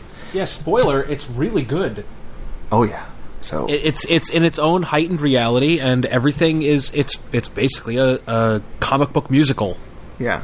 So for anybody who doesn't know, I first off I'll say seek it out. It's on Shout Factory Blu-ray. Yeah, they just put out a terrific restoration of this thing. It looks awesome. I should have bought it when it was on sale, like 2 weeks ago. It dropped down to like $15, but oh my god, I really should buy it anyway. Yeah, excuse me. Because, bless you. Oh man, this movie, the movie begins with a young Diane Lane singing.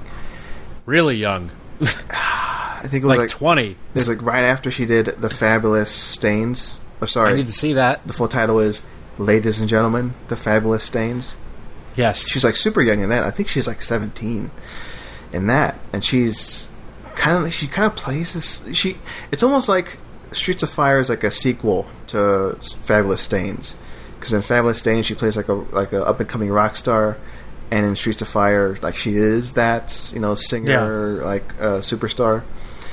So she starts the movie.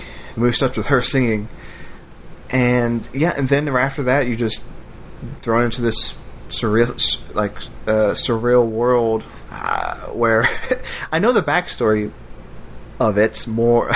I knew like the making of it more than what the actual movie was about, if that makes sense.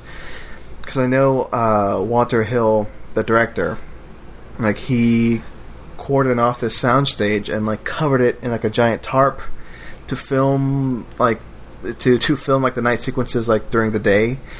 So it has this like weird like very soundstagey feel. Yeah.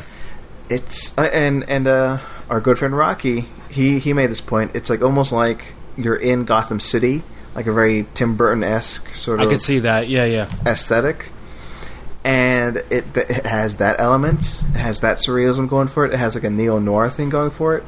It has like a 1950s like beatnik thing going on. Yeah. So there's like so much going on. It has a leather overalls thing going for it. Jesus. What was Willem Dafoe wearing? I loved it. Willem Dafoe is the bad guy. He's the leader of this biker gang who kidnaps Diane Lane. Him and his second in command, Lee Ving, who listeners probably know as Mr. Body from Clue. Oh, man. So, it was really cool seeing him pop up. I was like, oh my god, it's Mr. Body.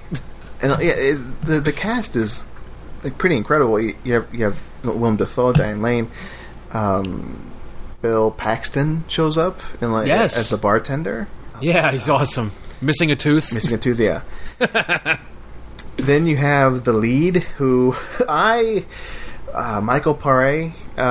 Matt, have you seen any other Michael Paré movies? No. No, I think... And the thing is, it's weird because he looked super familiar.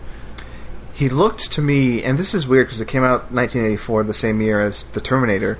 He had like a very Kyle Reese look to him. Yes. Yeah, like a very definitive 80s, like not slime ball, but kind of greasy hero look. Definite slime ball.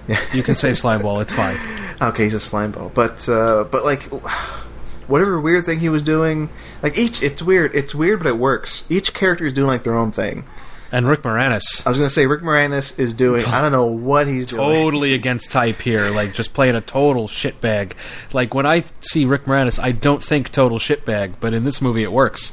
So he's the boyfriend of Diane Lane, who hires Michael Paré to rescue Diane Lane. But Rick Moranis acts like... Because he's like, 4.5 feet tall in real life. I know. He's so tiny. He acts like he's 10 feet tall with like everything he says. Love him. Each and every character is doing something, like they're in their own genre, but together it like works. It has this movie has a good action, has a good music. Again, I can't believe it took me this long to see this, so I'm eager to see it again. It's quite good. Yeah, I'll pick up the Shout Factory Blu-ray. Have you? Because you have that Blu-ray, right? Yes. What have you looked through the special features on there? A few of them. There's some really good documentaries on there. Yeah, because I want to know more about the making of this.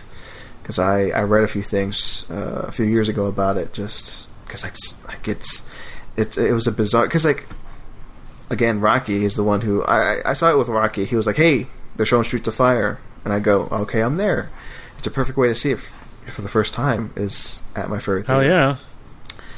But he was like, "Oh, this is going to be a trilogy of movies." Like, but Streets of Fire didn't happen. Streets of Fire bombed, and hardcore. The trilogy did not happen. So I'm eager to see. Like, I wonder if like the behind. They made a sequel. Stuff. They did make a sequel. Oh God! Apparently, it's real bad. What's this? I don't even know there's a sequel. What's? Hold on a second. I'll find out what it's called. It is. Just Filling the Air. Diane Lane. No, she's not in it. She's not in it? Who's in it? Is it Michael Paré's back? Yes. What? I'm trying to find what it's called. Hold on. Okay. As you look it up, I'll say... Diane Lane... Has Diane Lane ever been bad? I don't think she has. No. Okay, the movie's called Road to Hell. Road to Hell. Okay. Yes. It came out in 2008. 2008? Okay. Yeah, okay, no. It was made in 2008, but it came out this January. What? It's been on the shelf for like 10 years. Okay, that's weird. It's not good. It says here... From what I've heard, it's fucking terrible. But it does have songs again by Jim Steinman. Michael Paré is in it. Yep. It's a thing. Well, it says here... It exists. It was inspired by Streets of Fire. Yeah, apparently... Well, he plays the same character. Oof. That's kind of crazy. It's a spin-off of Streets of Fire. It says here on the Wikipedia, in November 2013, additional shooting was done with singer Joey Fuqua from ABC's reality TV show Wife Swap. Oh, Jesus Christ! Oh, so I don't think I'll be watching that. No, I'm going to pass on that. But I will say, I mean, I'll probably check out the soundtrack because I do love Jim Steinman. Yeah, I mean, the music in this was so good. Music is awesome. Yes, please. The final track in it is amazing. But that's Streets of Fire. So is most of what Jim Steinman does. So, speaking of songs... Yes. There were songs in the movie you watched. Yes. I finally watched Terrence Malick's Song to Song. It just came out on Blu-ray and DVD.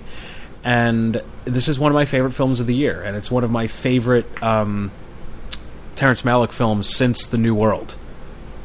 Ooh. It's people complain that this is like, it doesn't have like a narrative to it. And I don't know what the hell movie they watched, but it has a pretty easy to follow story.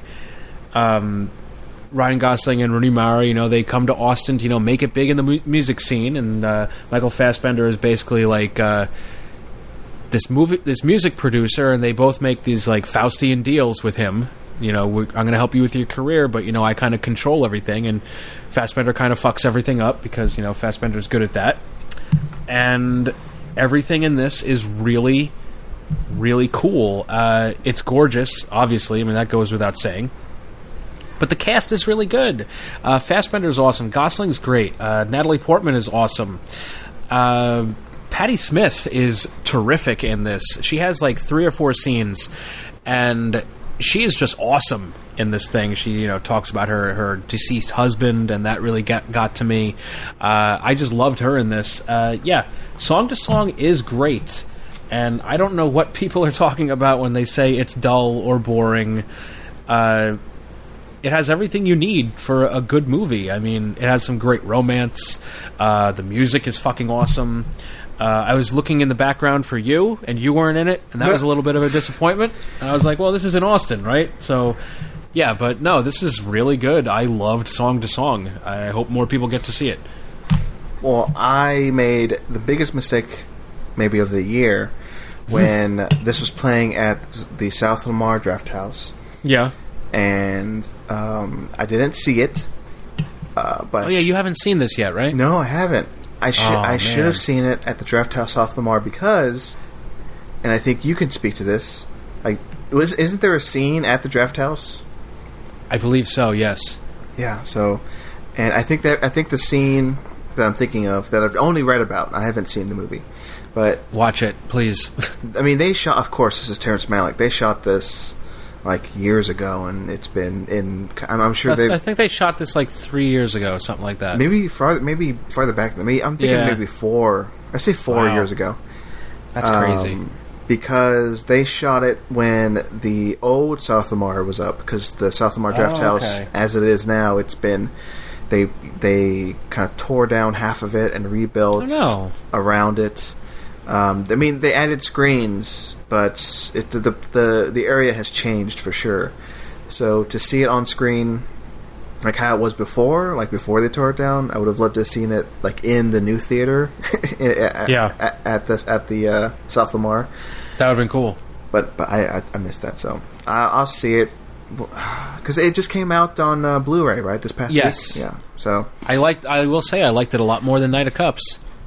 Which is one which I also really liked, but this just had like a much better flow. I just think I might have issues with Christian Bale, honestly. I'm like 2 behind on Malick. I've not seen Knight of Cups.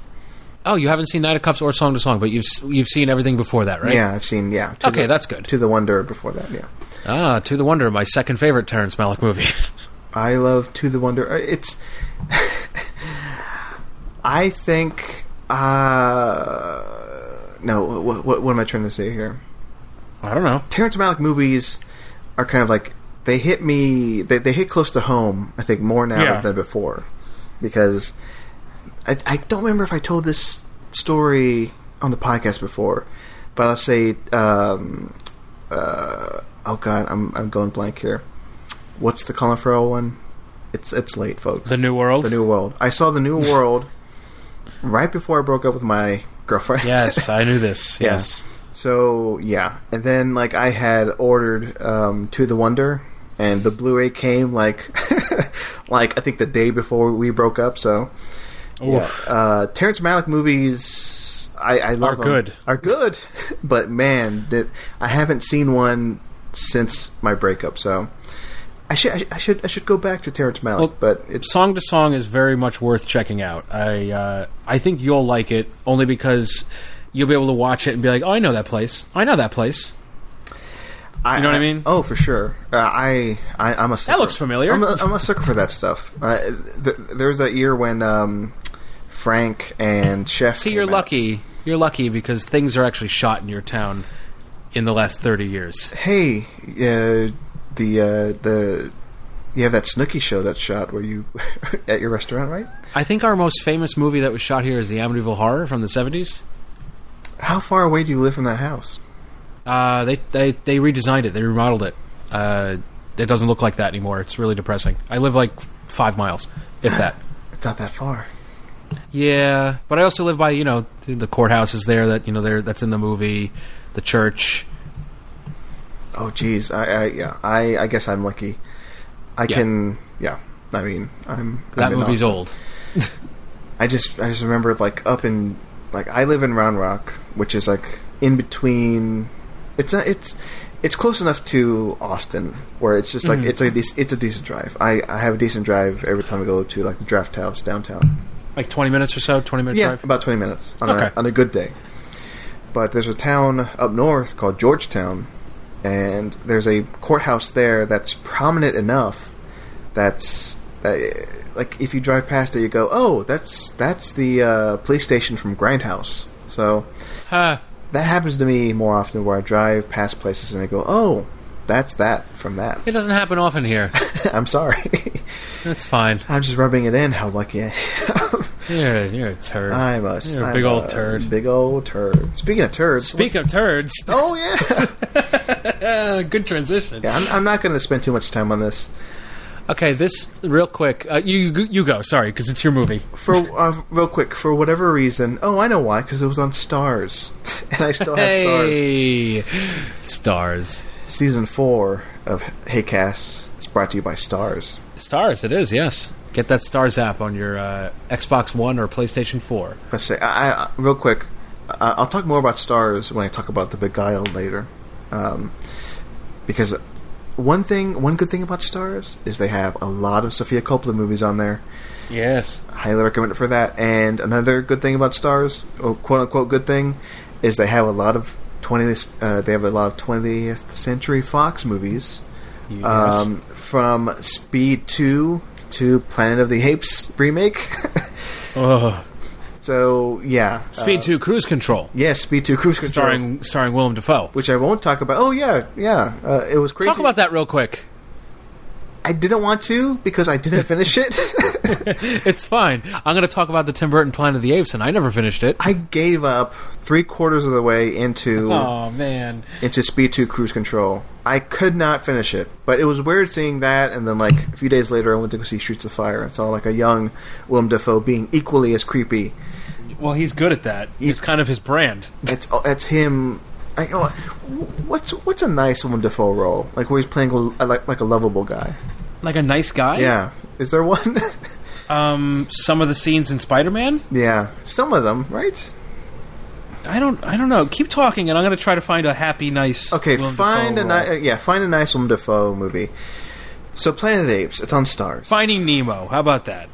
What does he play there? The shark, right? He plays Gil. No, he plays the leader of the shark bait gang in the aquarium in the dentist's office. He's the one who gets them out. Oh, I barely remember that movie. I'm sorry. Yeah, that's who he is in that. He's like the nice guy. Well, there you go. But you don't see his face. He's the hero. Though. You don't see his face. Yeah, but you hear his voice. Name a face where you see role. him. Yeah. Okay, keep talking about this movie that Planet exists. of the Apes. Yes. So I was scrolling through Stars, and there it was, right next to Speed 2 Cruise Control, and I'm like, what the hell? I'll revisit this movie. Why? Because there's a new Apes movie coming, and I'm like, okay, I'll revisit this just to see the bottom, just to appreciate the other films more. Sorry. Just to see it. I had seen it before on DVD, like when it came out. And I remember just thinking, this is not good. This is not good. So I'm like, hey, it's been what, like 16 years? Like maybe it's aged well. I can affirmatively say it has not aged well. It is really bad. It is the only redeeming qualities are like the performances. Like Tim Roth is like pretty good. I remember him being pretty good. One of the bad guys. From what I saw of it. Yeah. And Paul Giamatti does like a pretty good... I think he's playing like one of the smarter orangutans. But each character, it's just a bad movie. There's nothing fun about it. It's just I remember bad. Hating it. I watched a half of it about 2 years ago when I did my, or a year and a half ago when I did my Apes marathon, and I couldn't finish it. I was gonna finish it, but I had like half an hour left and I had to go to work, so I was like, I'll finish it tonight when I get home, and I just watched something else when I got home because I really couldn't be bothered. I remember being really angry that the humans could talk in this. I thought that kind of ruined it. I'm like, why are the humans talking? Like they're supposed to be devolved at this point, right? I mean, it's like in the originals, Charlton Heston was the one who could talk, and then the rest were like a bunch of fucking cavemen.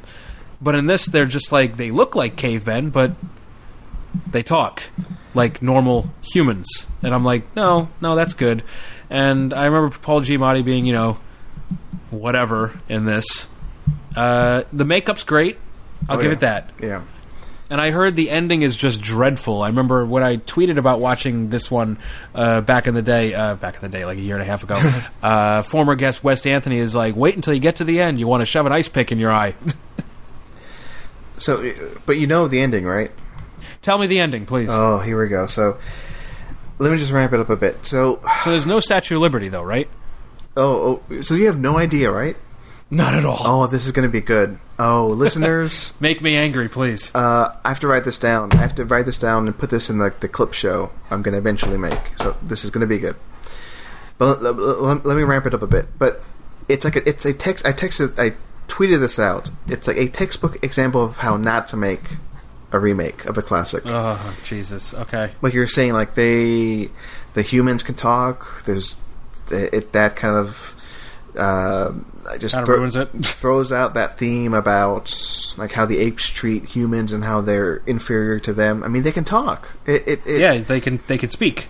So that throws that out the window.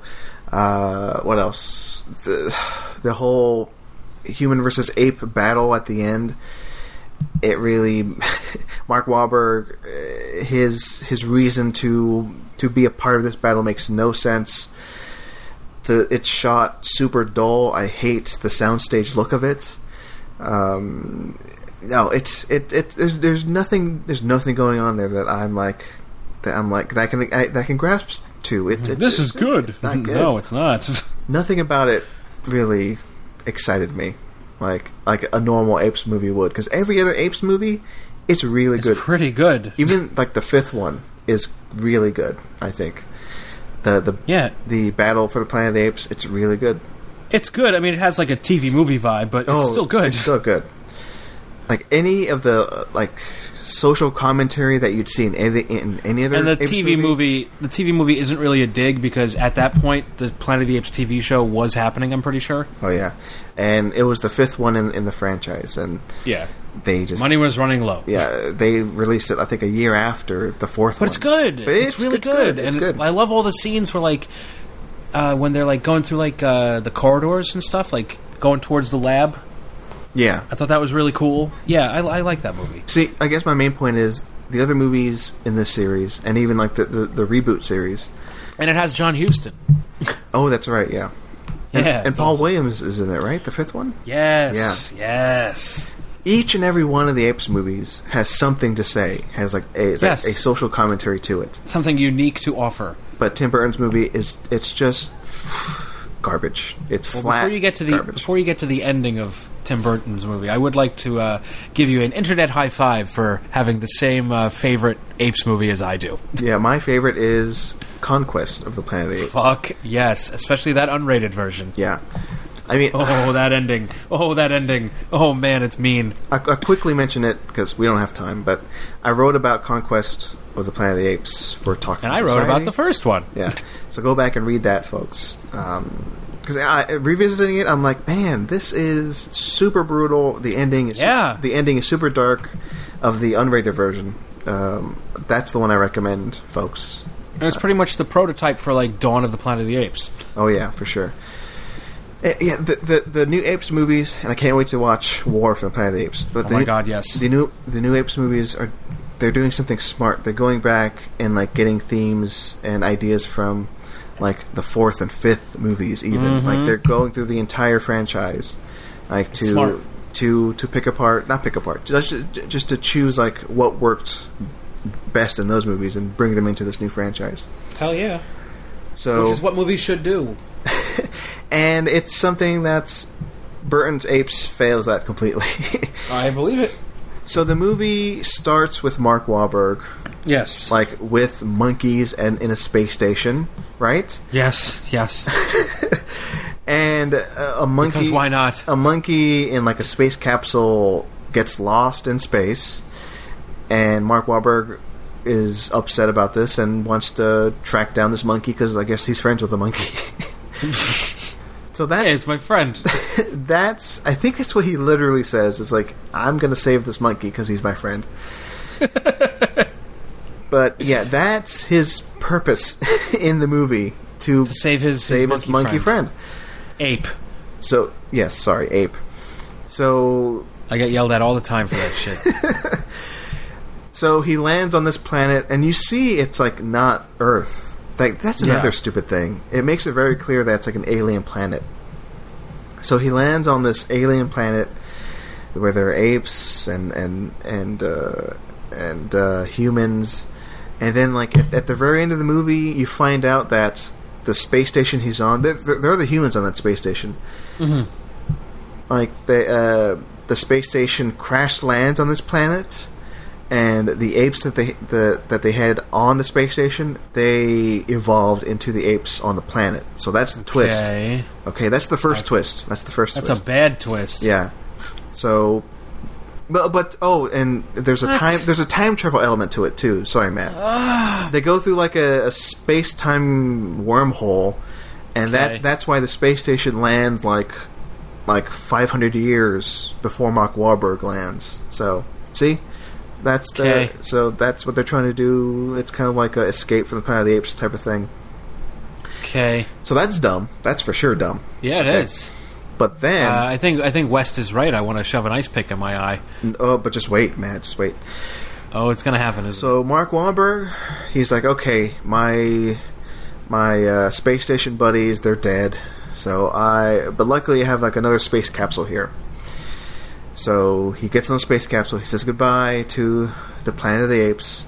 He goes through the time wormhole. He makes it to Earth. He lands on Earth, present day Earth. Okay. He crash lands in Washington D.C. Okay. He gets out of the space capsule. Okay. He's on the steps of the Lincoln Memorial. And a bunch of ape senators come out and say hello. No.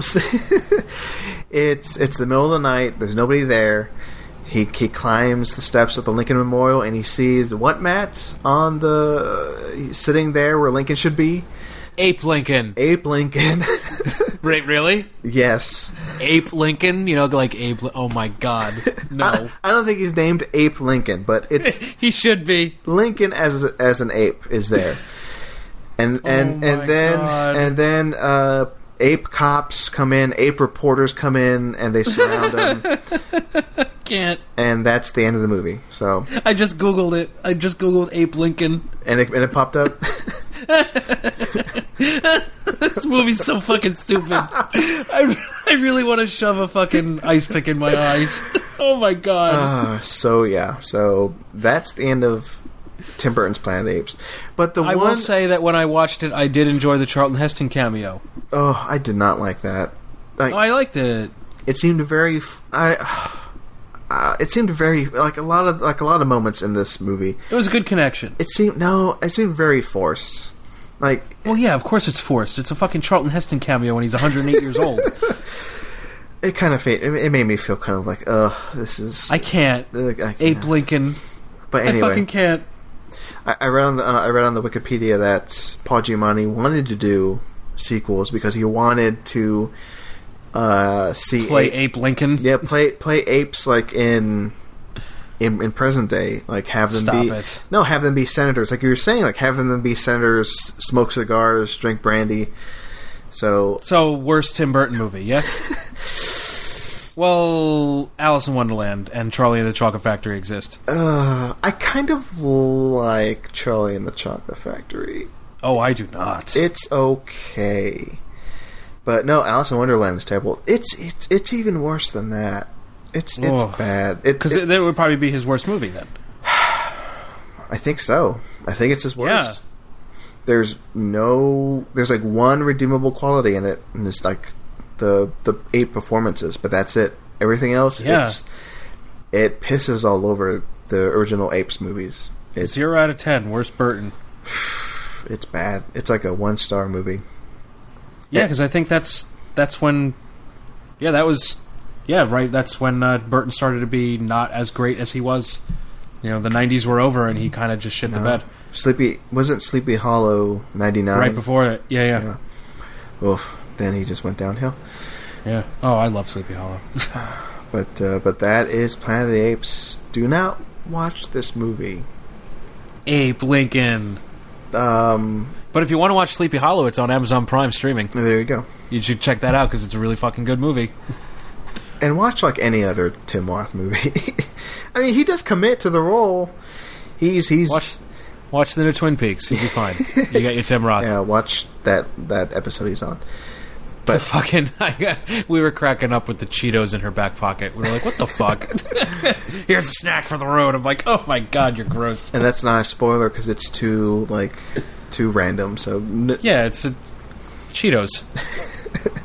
They're Cheetos in the new Twin Peaks. Spoiler alert. Oh my god, product placement in a David Lynch movie. Oh, but yeah. So maybe just for like the Tim Roth performance, and Michael Clark Duncan. Helena Bonham Carter, like they were pretty good. I wish they were in a better movie. Yeah, I really wish. Creepy ass romance. Oh yeah, I also tweeted this we're out. good on we're good on all that bullshit. Just YouTube Rick Baker doing makeup for it, and you'll be good. That's all you need. Matt, it was like super creepy. Like it is. The first scene, and I'll say this: Mark Wahlberg is a terrible leading man in this. He has no charisma. He has a face. He has like two faces. Like surprised Mark Wahlberg and like angry Mark Wahlberg, and that's it. Like he uses surprised Mark Wahlberg like 99% of the movie, and then he's like angry like one time when he sees Abe Lincoln. But he has this stupid face, and he has a stupid face. Fuck him. But the one thing that like works and that shouldn't work is like his chemistry with Helena Bonham Carter. It's creepy because like as soon as they are on screen, there's like this sexual tension. That is like super off-putting because it's like it was like shades of Avatar. It's like two like interspecies like beings wanting to just have sex with each other. You immediately get that with a Helena Bonham Carter and Mark Wahlberg. So it's an odd movie. It's an odd movie, and this is the movie that Tim Burton fell in love with Helena Bonham Carter with because they got together right after this. So. Okay. You should cut out a lot of that conversation because that went on way too long for a movie that we weren't going to talk much about. This episode is already too long, so maybe we'll just cut the whole thing. Cut out all the Planet of the Apes thing. So listen, we have 3 more movies left. Okay, let's just do them real quick. Okay, Belko. You saw Belko, yes? I watched the Belko Experiment. Real quick, would have been great, but there were guns in it for some reason, and I did not care for that because it kind of takes away the tension. And you're in an office building. Kill people with office supplies. What the hell are you doing? Fair enough. I thought it was just fine. Oh, you saw it? I did, yeah. I talked about it on the show, didn't I? Maybe? Oh, yeah. Okay. It's fine. I think it's okay. It's fine. It's okay, but why guns? Come on, man. I don't know. And even though there could have been guns, but they got them way too early. It's bleakness. I think it pulls it off really well. The bleakness is good, and I like Fitz in this movie. Okay. I don't know his name, but he plays the boss. He's on Scandal. I don't know. Oh, okay. I know who you're talking about. You know what I'm talking about? And yeah. No, that guy. It's that guy. So yeah, Belko. I don't think you like it as much as I do. I think it's fine. It's fine. Yeah. I don't know if I'll ever watch it again. I mean, I don't think I will, but that's fine. Anyway, so that's Belko, and you saw a movie I still haven't seen. I'm kind of hoping, but it's playing in your living room. I'm hoping. I know it's not going to happen. There's no chance of it, but I'm hoping like there's a 35mm print in L.A. Which is playing at the New Beverly. At the New Beverly at Tarantino's. Which one of our guests, Owen, saw it. Oh, I'm so jealous. But I'm like, Draft House, just send an email to New Beverly and say like, hey, can we borrow this print of Okja? And they'll be like, no. Sons of bitches. But you saw Okja. Yes. Okja. Yes, about the Super Pig. And it's really good. I loved it. It's one of my favorite films of the year. And I know I just said that about, song to song. Yeah. But I mean it for this one as well. Ooh. Yeah, this one's great. I love everyone in it. Jake Gyllenhaal works on another level than most humans. And he is off the charts in this frickin' thing. Okja currently stands as my third favorite film of the year. Oh, wow. It's quite good. Song to Song is number 5, by the way. But yeah, Okja's great. I love it, and I plan on watching it again, probably this weekend. Huh. Again, I guess I just need to just watch it at home. I mean, I've only seen 3 of this guy's movies, and this is probably my favorite of his. So, yeah, it's quite good. Everyone should see this, because it's playing in your living room. It's on Netflix, in case you didn't know. Yes. Yeah. As Rob Trench would say, it's another hit from the bong. Oh, boy. Hey, I saw, and this is the last movie we'll talk about, I saw my third favorite movie of the year as well. You vengeful bitch. I saw The Beguiled. Oh, I'm jealous. So, as I mentioned before, I went through kind of a Sofia Coppola marathon thanks to Stars, because Stars, as of this recording, I'm pretty sure it still has Lost in Translation, Somewhere, The Virgin Suicides, and Marie Antoinette. And you didn't talk about that last time. No, I didn't. I think at that point I was about to watch them. I didn't watch them because we haven't recorded it in 2 weeks, I think. So real quick before you get to The Beguiled, Marie Antoinette, what did you think of it? There is not. I'll say it. There's not a Sofia Coppola movie I don't like. Okay, good, because I loved Marie Antoinette. Matt, it's weird. I'm having I need to write something or just do something because there's this Kirsten Dunst reappreciation I'm having right now. Same here. She is fantastic. Yes, she's always been great. Always. And Virgin Suicides, I had not seen that. It was my first time watching it last week. I haven't seen that either. Oh, Matt, please watch it. It is so good. I'm looking at the DVD. It's on my shelf. Sofia Coppola has not made a bad movie. Even, Bling Ring is my least favorite. I like that one. It's still good. It's still good. I still like it. It's not bad. I think the only one I haven't seen is Somewhere. Oh, Somewhere? Okay. And she has made a bad movie. No, she hasn't. The Bill Murray Christmas Special. No, I like that movie. I like it. I hate it. I like it. Ugh, it's fucking dreadful. It's good. I like it. No, it's not. It's good. I like it. Surely good. you jest. I like you are it. Joking, sir. I like it. I think I remember tweeting you saying, I like this movie. It's not even a movie. It's a Netflix thing. It's a special. It's a Christmas special. Oh, yeah, because Netflix things aren't movies. Got it. Anyway. Sure thing, Jeremy. No, they are not. This is Jeremy. No, they are not. A film must be on film on 35 millimeter or nothing. I hate you, Jeremy. Goodbye, Matt Curio. But no, okay. He just floats away into the ether. It's pretty wonderful how Jeremy just appears. Okay, so there's a puff of smoke and he's here. But yes, Marie Antoinette. So yes, I've had for the past 2 weeks now. I've had a love affair with Kirsten Dunst roles. So she's great in Marie Antoinette. Yes. I love her in that movie. The movie is gorgeous. It is. It's because if Sofia Coppola, I love her as a filmmaker. She knows what she's doing. That's one thing I learned in the last 2 weeks with my Sofia Coppola, rewatches and first time watches, and with The Beguiled. A movie like Marie Antoinette, she comes from royalty herself, Coppola, mm-hmm. Sofia Coppola. So it makes complete sense for her to make a movie about royalty, real life royalty, and put that spin of adding this music from this soundtrack from the 80s and 90s and putting it in Marie Antoinette. And speaking of the soundtrack, there's one scene in Marie Antoinette that is so on brand for me that I rewound it and watched it again and again. It's when she's running through the hallway and that Strokes song comes on. Oh, yeah.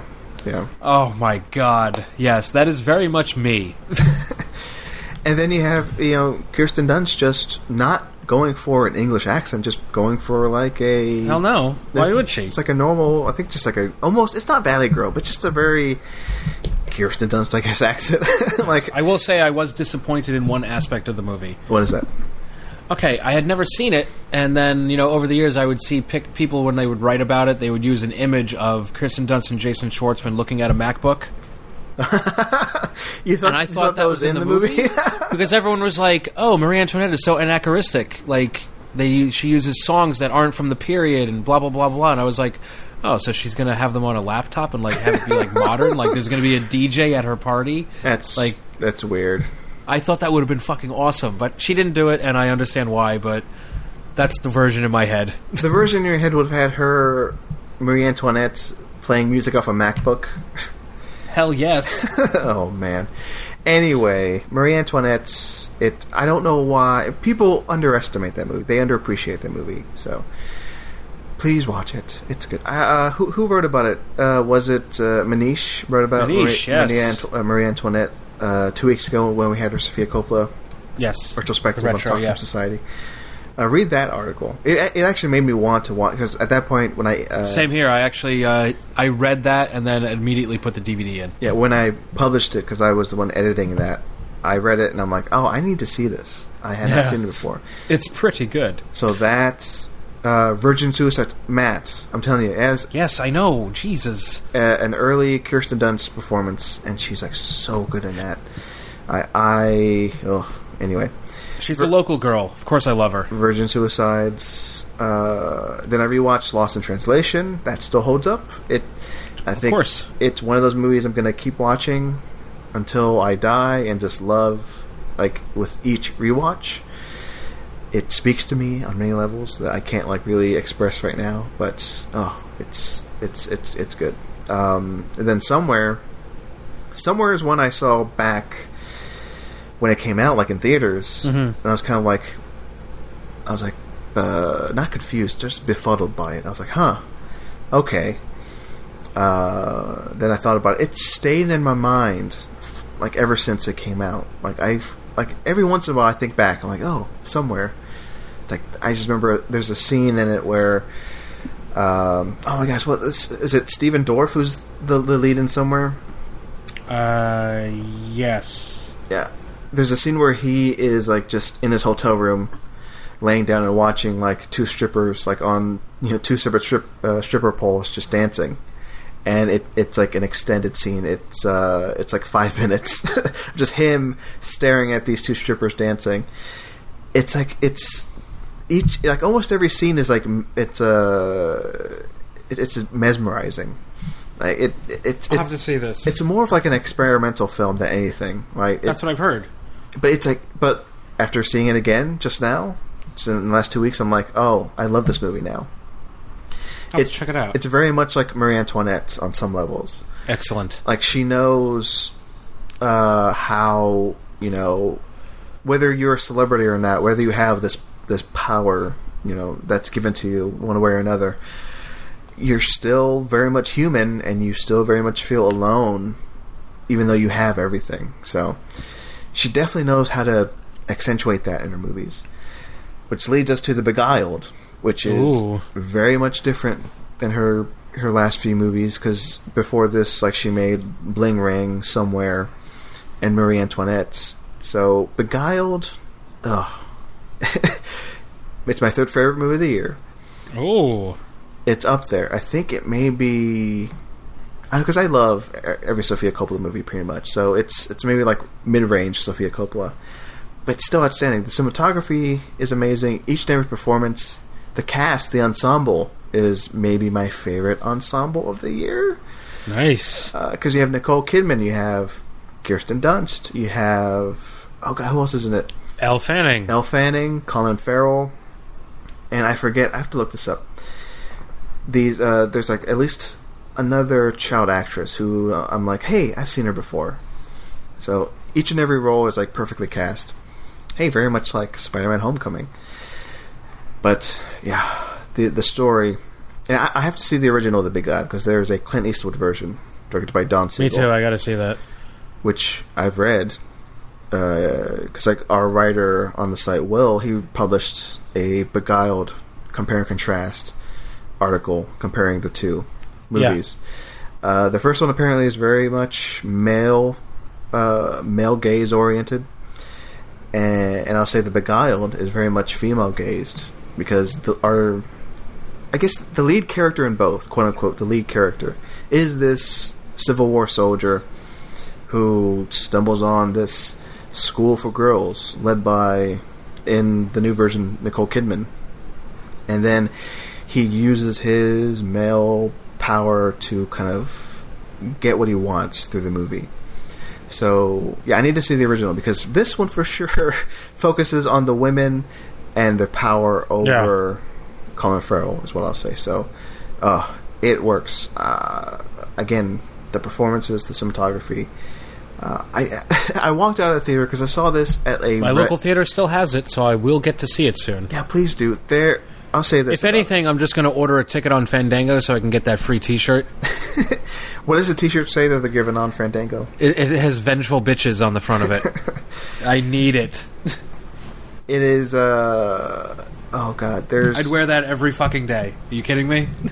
Nicole Kidman gives one of the best performances of the year, and one of my favorite moments of the movie and of, like, the entire year is, like, a glance she gives Colin Farrell during one moment in the film. I'm excited. In my theater, I burst out laughing because I was it wasn't like it wasn't because it was funny, because I was just like excited. You kind of laughed. You're like, holy shit, that's great. Yeah, exactly. I'm like, oh, this is amazing. So, yeah, that's The Beguiled. I was very much blown away by it. Were you beguiled by it? I was beguiled by The Beguiled.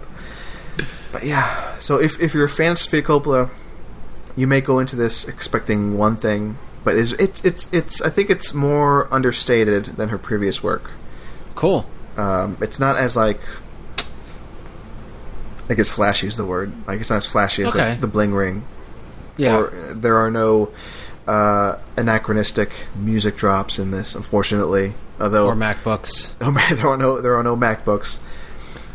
It's definitely more a time period piece. It's more that than like Marie Antoinette, because Marie Antoinette, it's set in a certain period, but like we said before, it throws like these anachronistic songs, and but The Beguiled is very much like, it's like she's playing in a romantic set piece arena. She's using that to her full extent, but again, she turns the tables on like what you'd expect from a movie like this. So, yeah, that's The Beguiled. Okay, one of the best movies of the year. That's it. Go see it. It is good. Yeah, it's good. I like it. I like it a lot. Me want. Yeah. So please. So Matt, I recommend to you watch The Beguiled, but watch Virgin Suicides, because that is amazing. Okay, I will. I can't believe it took me that long to watch it. It's so good. Okay.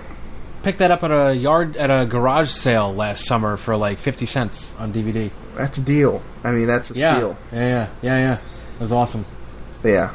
So if I wasn't before, like, I understand Sofia Coppola more now than I did before, and she is for sure one of my favorite filmmakers working today. So yay! All thanks to Stars. Godfather 3. Kidding. Okay, so she's not terrible in it. I think that's the show. It is. What a way to end the show. I sent you that picture, by the way. What picture? Go check your Twitter DMs. Let me check. So I want you to use this for the image for the episode. Oh, the MacBook thing? Yes. I think I may have seen that picture. It's loading. There it is. Oh, I thought that was in the movie. Oh, you're a silly person, Matt. Oh, whatever. Anyway, Matt, I don't think we have time for a game. I think no, we don't. It's too late. Because I'm sleepies. Yeah. It's sorry. Like 1:30. It's 1:30 where you are. It's 12:30 where I am. And I gotta get up early to write an article. Let's end the show. Because I'm the worst. That's an off-mic conversation. Let's end the show with some on-mic conversations. Matt. Well, actually, yes. I'm sorry. Jeremy, plugs. Where can the people find you online? Yeah, Jeremy, where can we find you? In a dumpster somewhere? You can find me on Letterboxd at letterboxd.com/filmman19. 95. Oh, you're young. And you can also find my writing at jeremyfilm.net. .blogspot.com. There you go. That's Jeremy. Thanks for coming on, Jeremy. And Matt, hey, what about you? Fuck you, Jeremy. Plugs, Matt. As usual, you can find me on Twitter at TheRealMattC, and you can find me on Letterboxd under the same name to make sure I'm not lying about what movies I've seen. And you can find me over at Talk Film Society, where I do stuff. Yeah. Check out the Planet of the Apes article. It's really fun. There you go. Check that out. I don't know. You are tired or cranky. I don't know what's going on. I'm sleepy. As for me, at Marcelo J. Pico on Twitter. Do that. TalkFilmSociety.com. Hey, do that. Damn right. All the other podcasts I do. This is the 201st? I can't talk anymore. I'm tired too. This may be the 202nd, because I think there's a Soderbergh podcast after this. Anyway, I crossed 200. So go listen back. Yay. Go listen back to every single podcast I've done. Do it. Go back and listen to the first Haycast episodes. Go back and listen to Die Hard for the National Film Registry. Go back and listen to the latest one, Soderbergh 2828. I can attest, it's great. Like Matt did. I mean, it's fine. No, oh, shut up. I'm kidding. It's pretty good. I'm proud of that show. I mean, I'm proud of this show, Matt, but I'm proud of every show I do. But the thing I love about Soderbergh... You should be. I am. I love Soderbergh 2820 because we're going to end soon, and I think the 28 episodes we've produced, or we are going to produce, as a complete thing, it stands up pretty well. So... It's ending soon because we're on episode 23 at this point, so we have just 5 more to go, and that's it. But of course, we might do like an episode after that. We'll figure something out. It may not be the end, but anyway, podcast. Listen to them. And that's it. And with that, let's close the show with our signature catchphrase. Fuck you, Jeremy. I mean, so long, and thanks for all the fish. Thanks for listening, folks, and keep on watching. Oh yeah, that one. It's a bit...